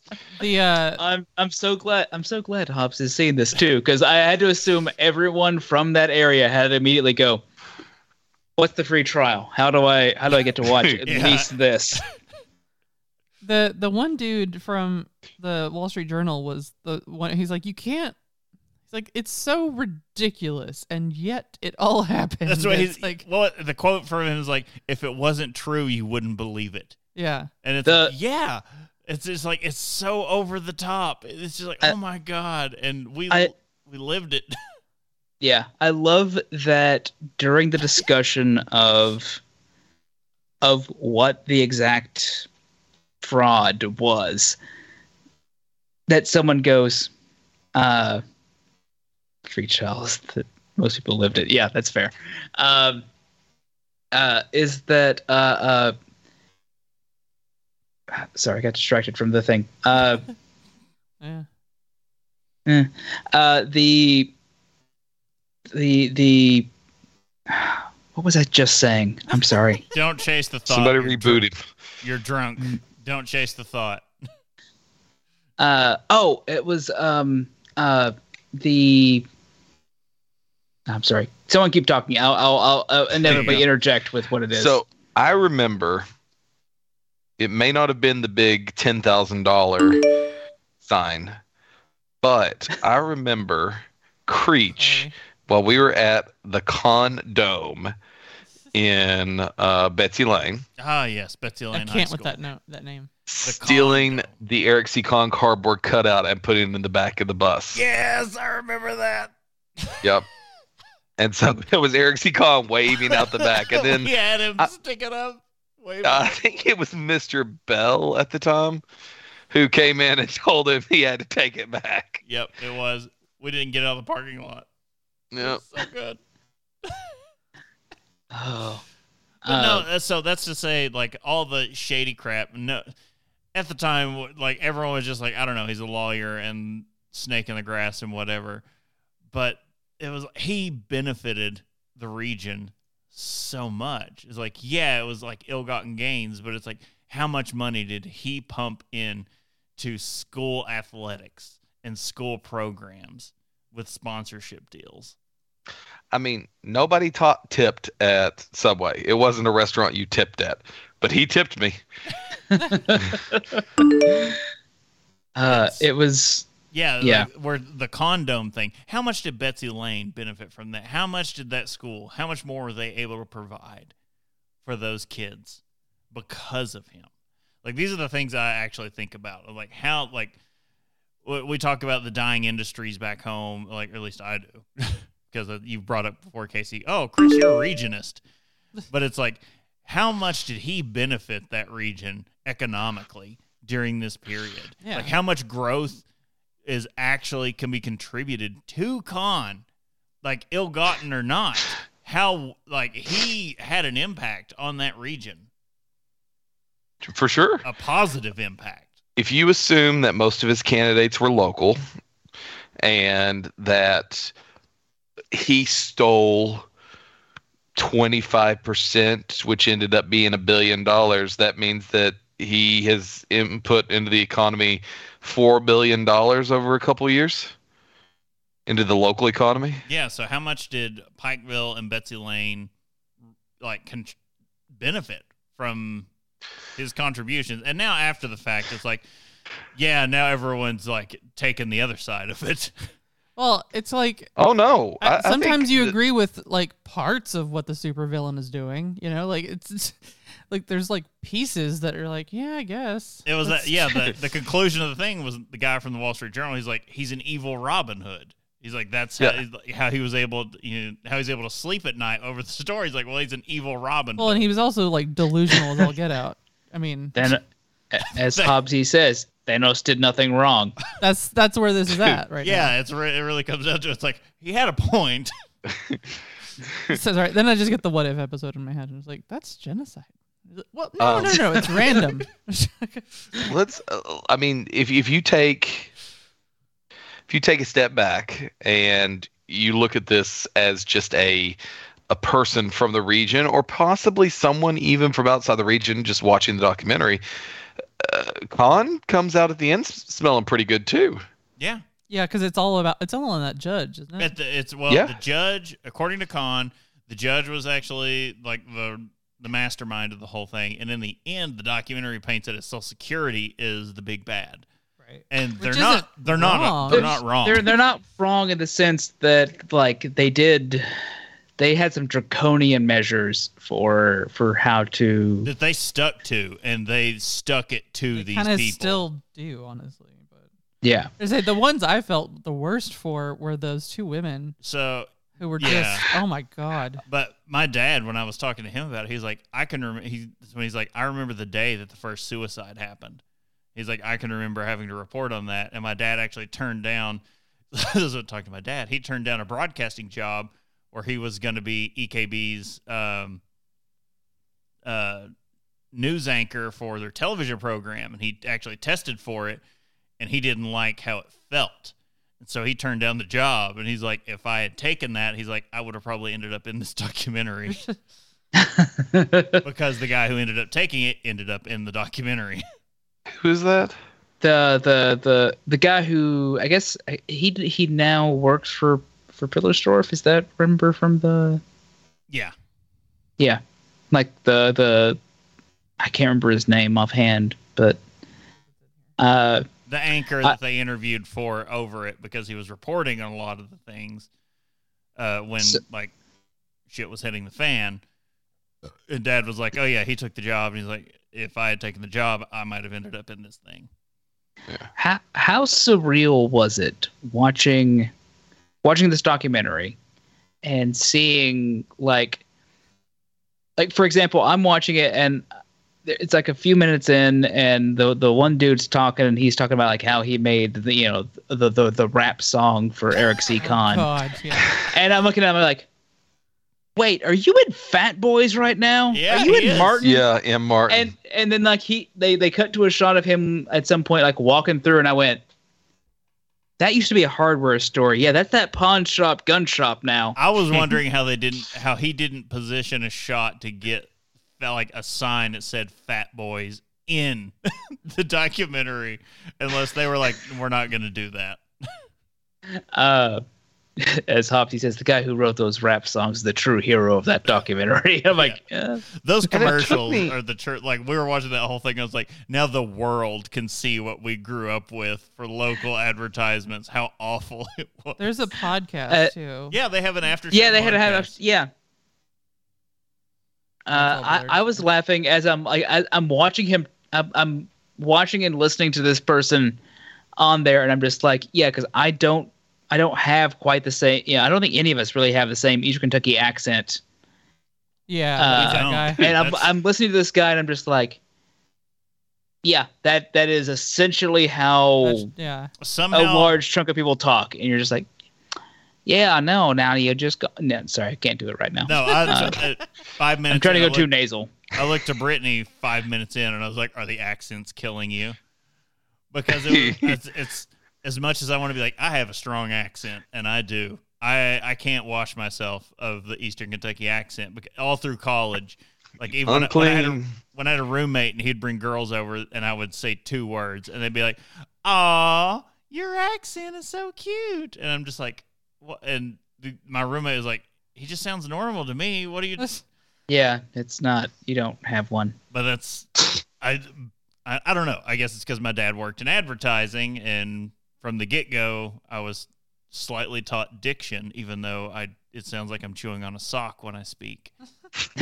but it's just like the accent, like, and the whole time, like, I was like, this isn't a dishonest representation No, of the region. honestly, it didn't. I didn't think it painted anything in a. Because I mean, almost everything else that you watch is like, oh, poor Eastern Kentucky, poor the whole region. They're just like, oh, this decrepit, like, you know what I mean? But that's not that you don't get that out of this. You just like genuinely feel bad for the people who got screwed in this, and then, Yeah. I didn't get a negative feeling about the region. Overall, with the documentary, I liked in the end when they're like, Social Security has just like stuck it to these people in the end, and they were like, in the end, the true villain was Social Security. The Social Security office, they're like they won't speak to anybody. They never did anything. In the end, the true higher-ups. enemies we made were the Social Security benefits we lost along the way. Yeah, I mean, and that, again, not wrong. Yeah, if you're if Pillersdorf numbers are correct, it was definitely went around the wrong way. Yeah. And you know who else really does not smell good at the end of this and almost comes off as like, all right, you told them you need to kind of lay off it now, is those two women from the Social Security Administration. They do not exude, they do not get the love and adoration, I think, of the internet community after this. Oh, see, I felt awful for them. The two women who like started reporting everything in the first place. And they're like, yeah, we lost our good paying jobs and benefits. I back felt in a horrible for region them. where there are no jobs. I didn't mind them as much. Hobbsy in the chat does come across number 2 on the checklist of people I have spoken. I spent some time with. He comes off playing ignorant, not really. So, having known him, because I went to school and spent a lot of time with the lawyer who worked under him. We're not going to drop names, and we're going to drop a whole bunch of Simon Whistler allegedlys. Yes. There's 2 bits from this. One, when I'm watching this, and the Wall Street Journal a reporter was like, because he's saying like, are you like, because he goes in, he talks to he tries to talk to Eric C. Kahn, who does not show up. He instead talks to a lawyer under him, and as he's speaking to him, he says, "Are you trying to say that we're like he's in some kind of like he's in cahoots with someone?" He's like, "Who says cahoots?" And I went, "No, this is the most honest thing I've heard. He 100% says cahoots." Yeah. I mean, I like the word cahoots personally, but it's not a thing you hear. I mean, I hear it a lot. I don't know what you. But I'm watching this whole documentary, looking at this person that I know that was a friend of mine when I was younger, and I went, "Why are you doing this? This is not making you look great." Because Apple showed up and said, "We're going to cut you a check, and we're going to do an interview about the con stuff."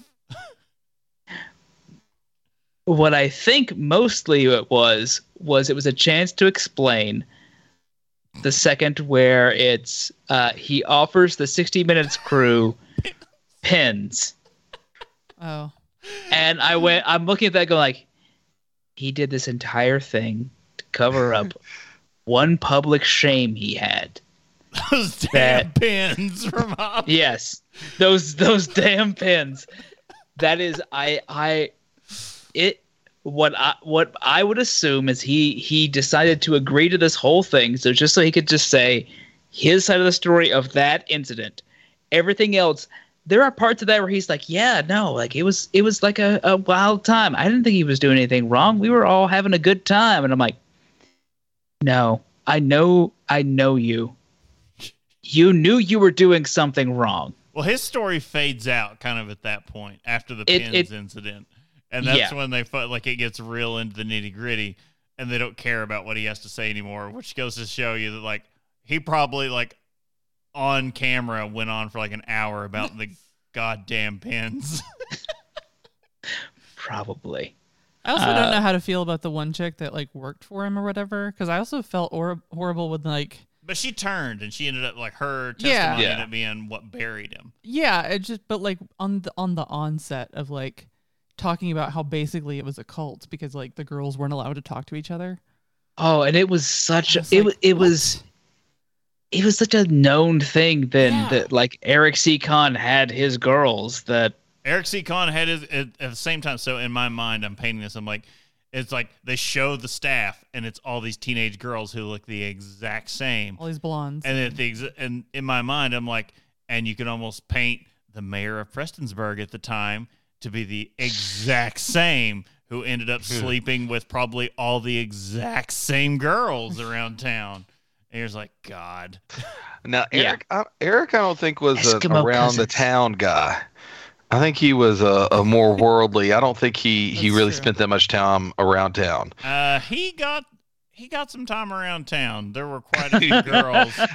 This was before, like, there was the, like, ludicrousness of his advertising, but this is before, you know, any of the craziness started to leak out of what he was into, of girls being like, oh, yeah, I've been with him. And yeah, very much. And I don't know, was the 007 movie that they showed at the very end, that came out after his video? No, or no, after his... it came out like that. That clip was from, was it Quantum of Solace? I can't place it. We'd already left back then. He hadn't.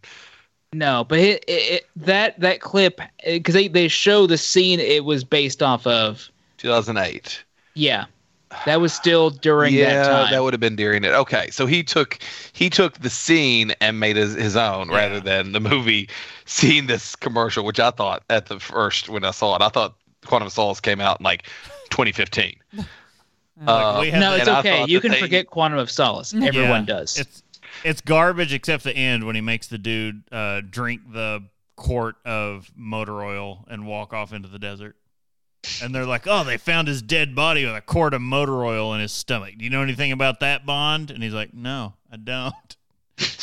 That's all I can remember from that movie. And I'm like, that's all I need to remember is that Bond's like, no, I gave the dude the choice and he drank the fucking oil. Melinda, which is the one that Chris and I both went to school with Melinda. Is that the one, like the main from his one? office? Yeah, that they just spoke to most. Yeah. She was in my class, and she was a nice enough person. I mean, nothing, fairly genuine. And I would have pegged her as a no nonsense type of person. Well, she kind of ended up being, because she's like, no, I'm gonna flip this son of a bitch. Yeah. I had a lot of fond memories of a friend of mine who, as I'm watching this, I hadn't spoken to in a long time, and I went, it's gonna be a lot longer before we speak again, isn't it? Well, I can't call him up now because his phone's ringing off the hook. And a business partner of mine, let me say this, now has Melinda working at his office. Can I as well. this business partner? Is this another partner I went to school with? No, I'm not going to actually press it. Is. I figured. Yeah. So one of the partners at the brewery at his other office. Look, in all honesty, I have nothing negative to say about many people that have any involvement with this. It's just kind of some lighthearted ribbing between us. No, yeah, and I just wanted to put that out. It's just interesting to see all these little. You kind of wonder what somebody that's seen this person for the first time thinks. Yeah. I do not think she's single because her last name changed. It was different in the documentary than it was. Names were changed to protect the innocent in high school. But all right, I was trying to find information on like some of the people because I want to find out what happened to those poor women from West Virginia. God, you want them to have got something. I'm like, God, like seriously. But so there's a story from Deadline that says Emmy contender The Big Con tells story of flamboyant lawyer with James Bond fixation who scammed the U.S. government. I was like, that's one of the best headlines I've seen. Like that's a good summation. There was nothing that screamed Appalachia as much to me as those two women working at the SSI office when the feds stormed the same day that the article comes out, and one was like the reenactment. She's of the lady, like smiling. Well, and she goes like, "You're here just because of the article." And they went, "Well, I mean, we were working on this for a while. Didn't show up till the article." And I went, "That's yeah." They're just like, motherfucker, we've been screaming this for a decade, and it took the Wall Street Journal before you showed up. There wasn't a person back home. That is my qualm with a lot of that's my qualm with the people who are like, we didn't know. I went, the fuck you didn't. Every person knew. Not every. I can't say every. But he was the only person who could get your benefits in an obscenely quick manner, and everyone's just like, look, I don't care how, he's just going to get it.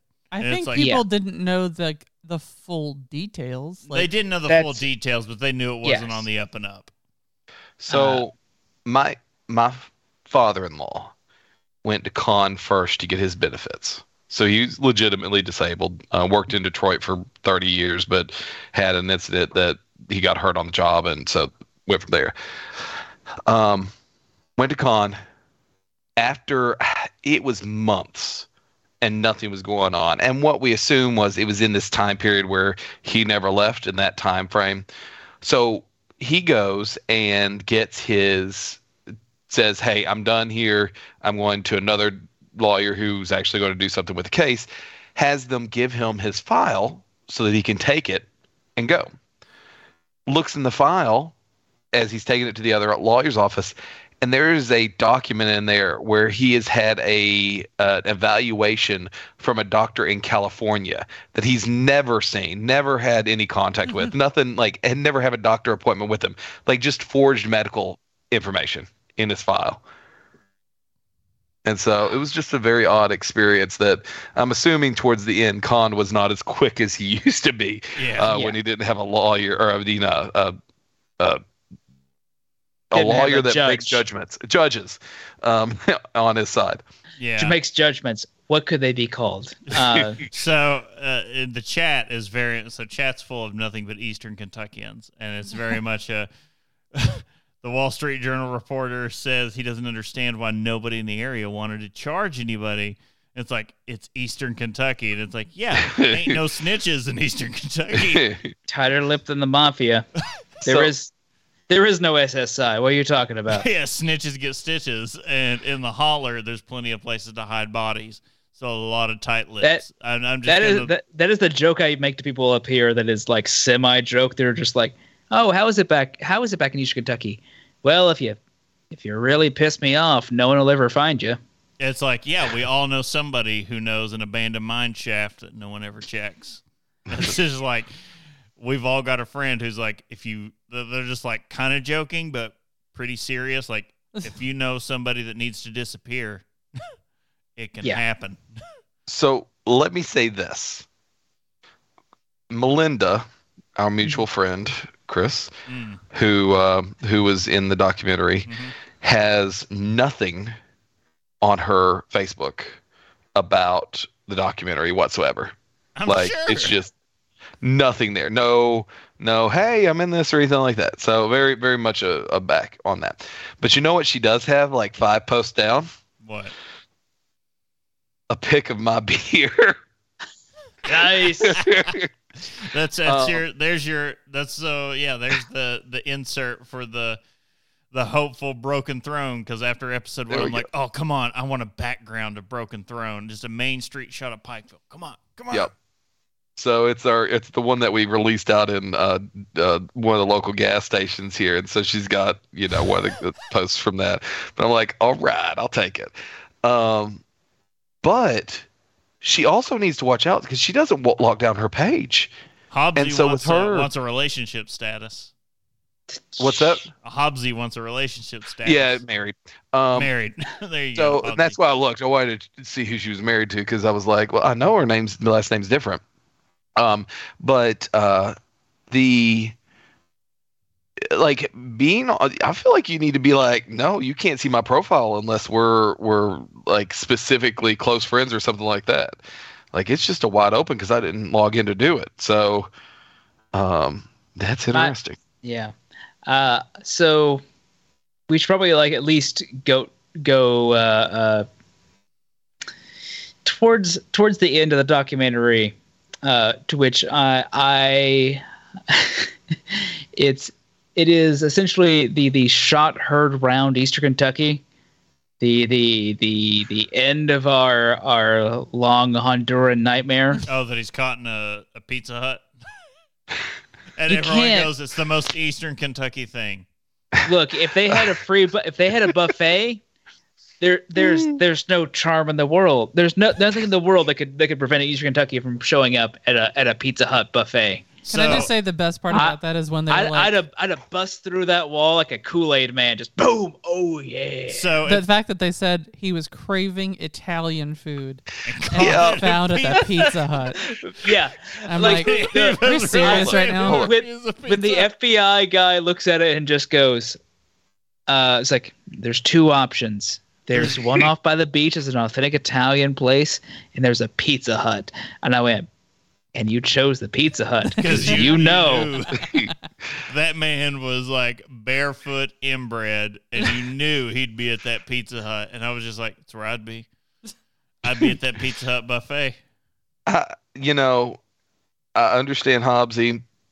I almost got Pizza Hut myself, but it is the least of all pizza restaurants. No, Exactly. it's not. Papa John's is the Papa least. John's is the Oh, worst. yeah. It is a Papa John's garbage is up food. there.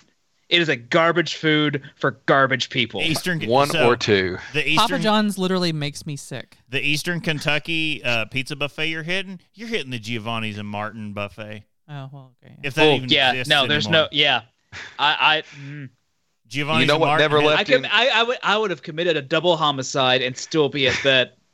Be at that, but like You'd let's catch get my some- ass Get some of there. that grease. Yep. You know loading what up on never that left grease. during COVID, Chris? What? That buffet. Did it never leave? Well, every other buffet shut down during COVID. I don't think that one did. Sure. 'Cause that's where you'd find my ass. I'm pretty sure I remember taking the kids wearing the masks and like it's middle COVID after a funeral or something. And like funeral homes had just opened back up. And there we were. At Giovanni's and Martin. Hot With a damn, buffet. That buffet.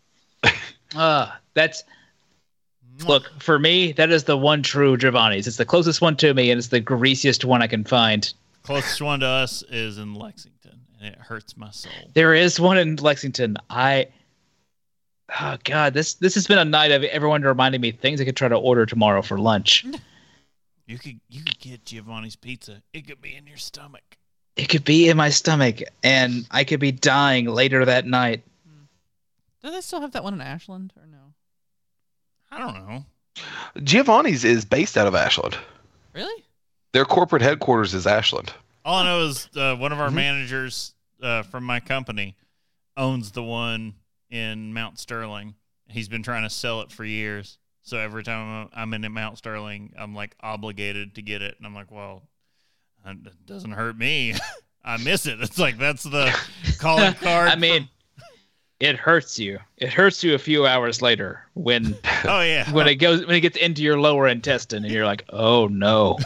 yeah. When it hits the lower intestine, and you go, oh, I need to excuse myself for a minute. So it It's looks like oh, can you hold it? No, there's too much grease. That's gonna slide out like a. Whereas back home, all I got to do is I had Giovanni's. They're like, go ahead. it looks like they're in 6 states right now. But if you go states. through Ashland, that last little where the two roads like the bypass and the railroad reconnect again, Yep. right there in that section is their corporate headquarters. You can see over to the right, Oh my God, it's But- in Ashland. That's Ashland. amazing. But yeah, nothing at the time. Eric C. Khan getting caught in a Honduran Pizza Hut.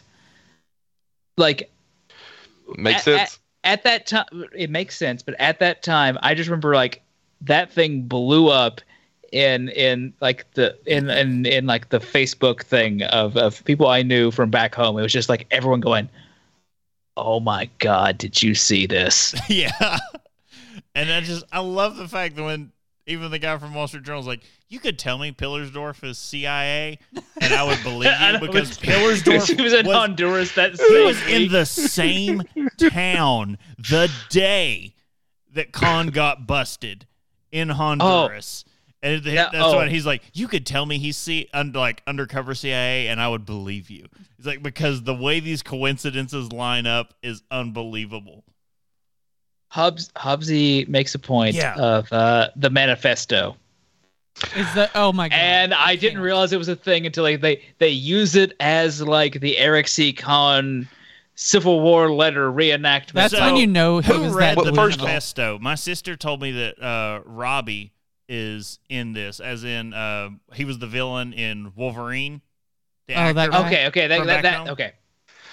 Let's I think he's the one who read the manifesto off.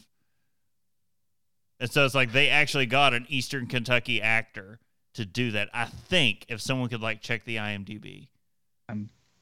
so the person that introduces the manifesto, though, and talks about it the most is Khan's his own lawyer. Oh, Yeah. yeah. Like, That's the thing that the bad whole is that? time makes me just feel a little skeezy. I'm like, when your lawyer's talking bad about you.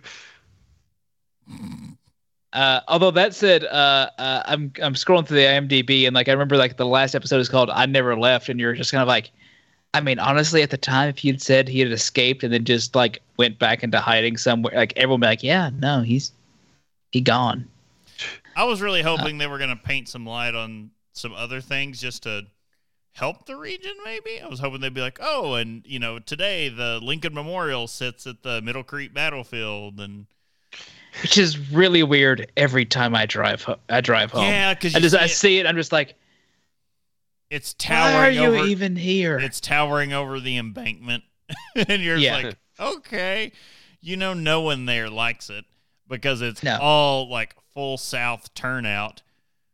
It's like even when Pat quit, like Pat's no longer associated with it, and he had to turn out for the North every time because they couldn't get more than 2 people to show up to be Northern representation, and the North's supposed to win the battle. 6 men against 400. Yeah, that's what and they win. Say they were finished. Against a full like battalion of artillery, but these 2 Northmen managed to win.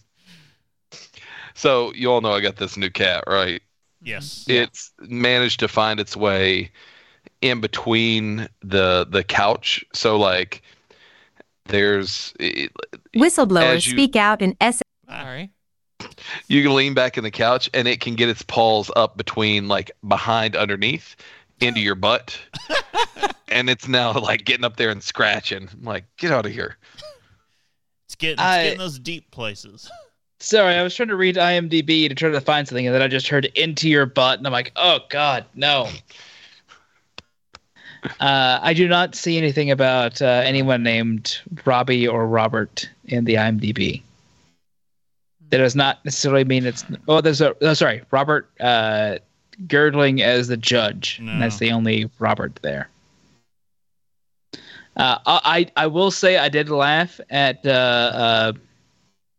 Eric's the lawyer I know that worked for Eric. That's how I refer to him because I do not want to like call him out specifically like on our whatever. I kept laughing at the guy they had him for the reenactment because I went, that doesn't even look remotely like the person you are literally cutting back to. Oh, yeah. Like the reenactment bits of that, I'm just like, have you seen the people you're trying to portray? Yeah, Khan's reenactment actor, it looked like, what's his name? Who always plays a villain. He looks closer to a big fat baby head in Justified. Yes, him. That's yeah, exactly I'm saw that, and I was like, if you do the movie of he has to play Khan. Of Eric C. Khan, I want that guy to play him. Yep. That seems to be what they thought when they were casting that. Yeah. But yeah, we had to talk about it because that embroiled all of us and our whole region and generations. I could not stop that documentary once I started. Yep. Knowing exactly where that ended, I just went, I can't stop. Yeah, we were watching the episodes, and Brittany was like, well, I'm going to bed. And I was like, well, I was like, the only progression to this is the next episode has to be the Pizza Hut. Yeah. Which is, I don't know. I felt bad for him at that point. Like, not for, he got caught after everything he did. I was like, he just wanted his soup. And as I looked at Brittany, I was like, so he even admitted they took every dollar he had when he crossed the border into Honduras. And I was like, what did he do to get the money to go to that Pizza Hut? He sucked some dick or something to get the money to go to that Pizza Hut. And that's when he was like, can I finish my soup? And they're like, you can't even take it to go. And it's just like, that's the real slap in the face there is whatever he did to get that money. And he didn't even get his, whatever at Pizza Hut, his soup and whatever else he got. It's like, oh, I mean, man. there is the potential that he was planning on dining and dashing, but yeah, I get what you mean. I've found 2 articles so far about where those chicks are now, and like, it seems like they're jobless and just fighting the good fight on social media still. I have to imagine that there is. Khan still had connections back here for people sending him money. I mean, he said that part of it was he was just emailing back home in his like elusive whatever to like say, send money now. Yeah. You can Western Union stuff to, Honduras pretty easily. Oh, I'm sure. Anyway, we got that out of our system. I feel. Did we? I don't know. We could probably go for another few hours, but we can. But I think we got enough of it out of our system that at least we don't have to do it in public. We could get a couple more bottles of rosé. And I have another bottle of sake. I can go in there and get it, but I am on a triple IPA from Burial. Oh, I was on a triple IPA as well, but not from Burial. By the way, they have a collaboration with Void with what? Not with Burial. Sorry, there is a collaboration with Void with who is in town. It's someone in town, but it's for Craft Beer Week, and it's an IPA, and it's called Rice Baby. Oh yeah, Joe Rice. And also, they have his face with a Vanilla Ice haircut as the cartoon logo, but also they gave rice to people to use into their beer for an IPA. It's a good IPA actually. So, but I sorry, the name Rice Baby popped up when you mentioned IPA. Fair. Anyway. Yeah. And also, that is the same guy as the cheese grater. Yep. Who steals a cheese grater? Is it really? I didn't realize it was until Casey shared a link in the chat, and I was like, "You're right." So the week before, it came out on I think a Friday night. May have been a Thursday night, but either way, the day before it came out, I showed the preview to somebody in the office who apparently is a huge Who Steals a Cheese Grater fan. Like, they have T-shirts made up of this guy. And she was like, that's him. That's him. And I was like, oh, okay. I did not know. So, that's the same guy. That tracks. About that. The one positive is like apparently all those people who were in the documentary that weren't pieces of crap were at the premiere for the Apple TV Plus premiere for the documentary, and like it showed there's pictures of like those 2 women and then like Ned and the Wall Street Journal guy and the dude, the cheese grater guy apparently. Cheese grater guy. Hey, look, I'm very glad he got to get out of there because it just seems like a good time for him. Yeah. He'll make a time wherever he is. All right, kitty cat. It's a little warm underneath these sheets. Let's close this off. We're after 11. Yeah. We didn't do news, and it's after 11 because we can't stop talking.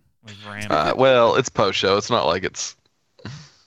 It's fine. Look, we had to get this out of our system. At some point, I'll watch Moon Knight, and we can talk about that at some point. Oh yeah. Beware that 5th episode because shit gets heavy. Like I haven't started yet. I'm thinking maybe this week, but we'll see. Like New Rockstars, they were like, no, seriously, like they had to give out like hotline numbers where they're like, if you're considering self-harm or anything else, or if you've experienced, like, please reach out to this because it's a heavy episode. You're just like, oh man. All right. I think that should do us. Yeah, the joke was someone needs to check in on what's his name, who's over Marvel. Feige. Like, has anyone checked Feige? Is he okay? He doesn't write everything. He just there to kind of like look over and make sure it's like he's an editor. He essentially makes the continuity work, like in comic book terms, anyway. Yeah. All right. So yeah, we gotta wrap this up. Yeah. All right. I'll see y'all later. All right. Love, peace, chicken grease. That cat. That damn cat. That damn.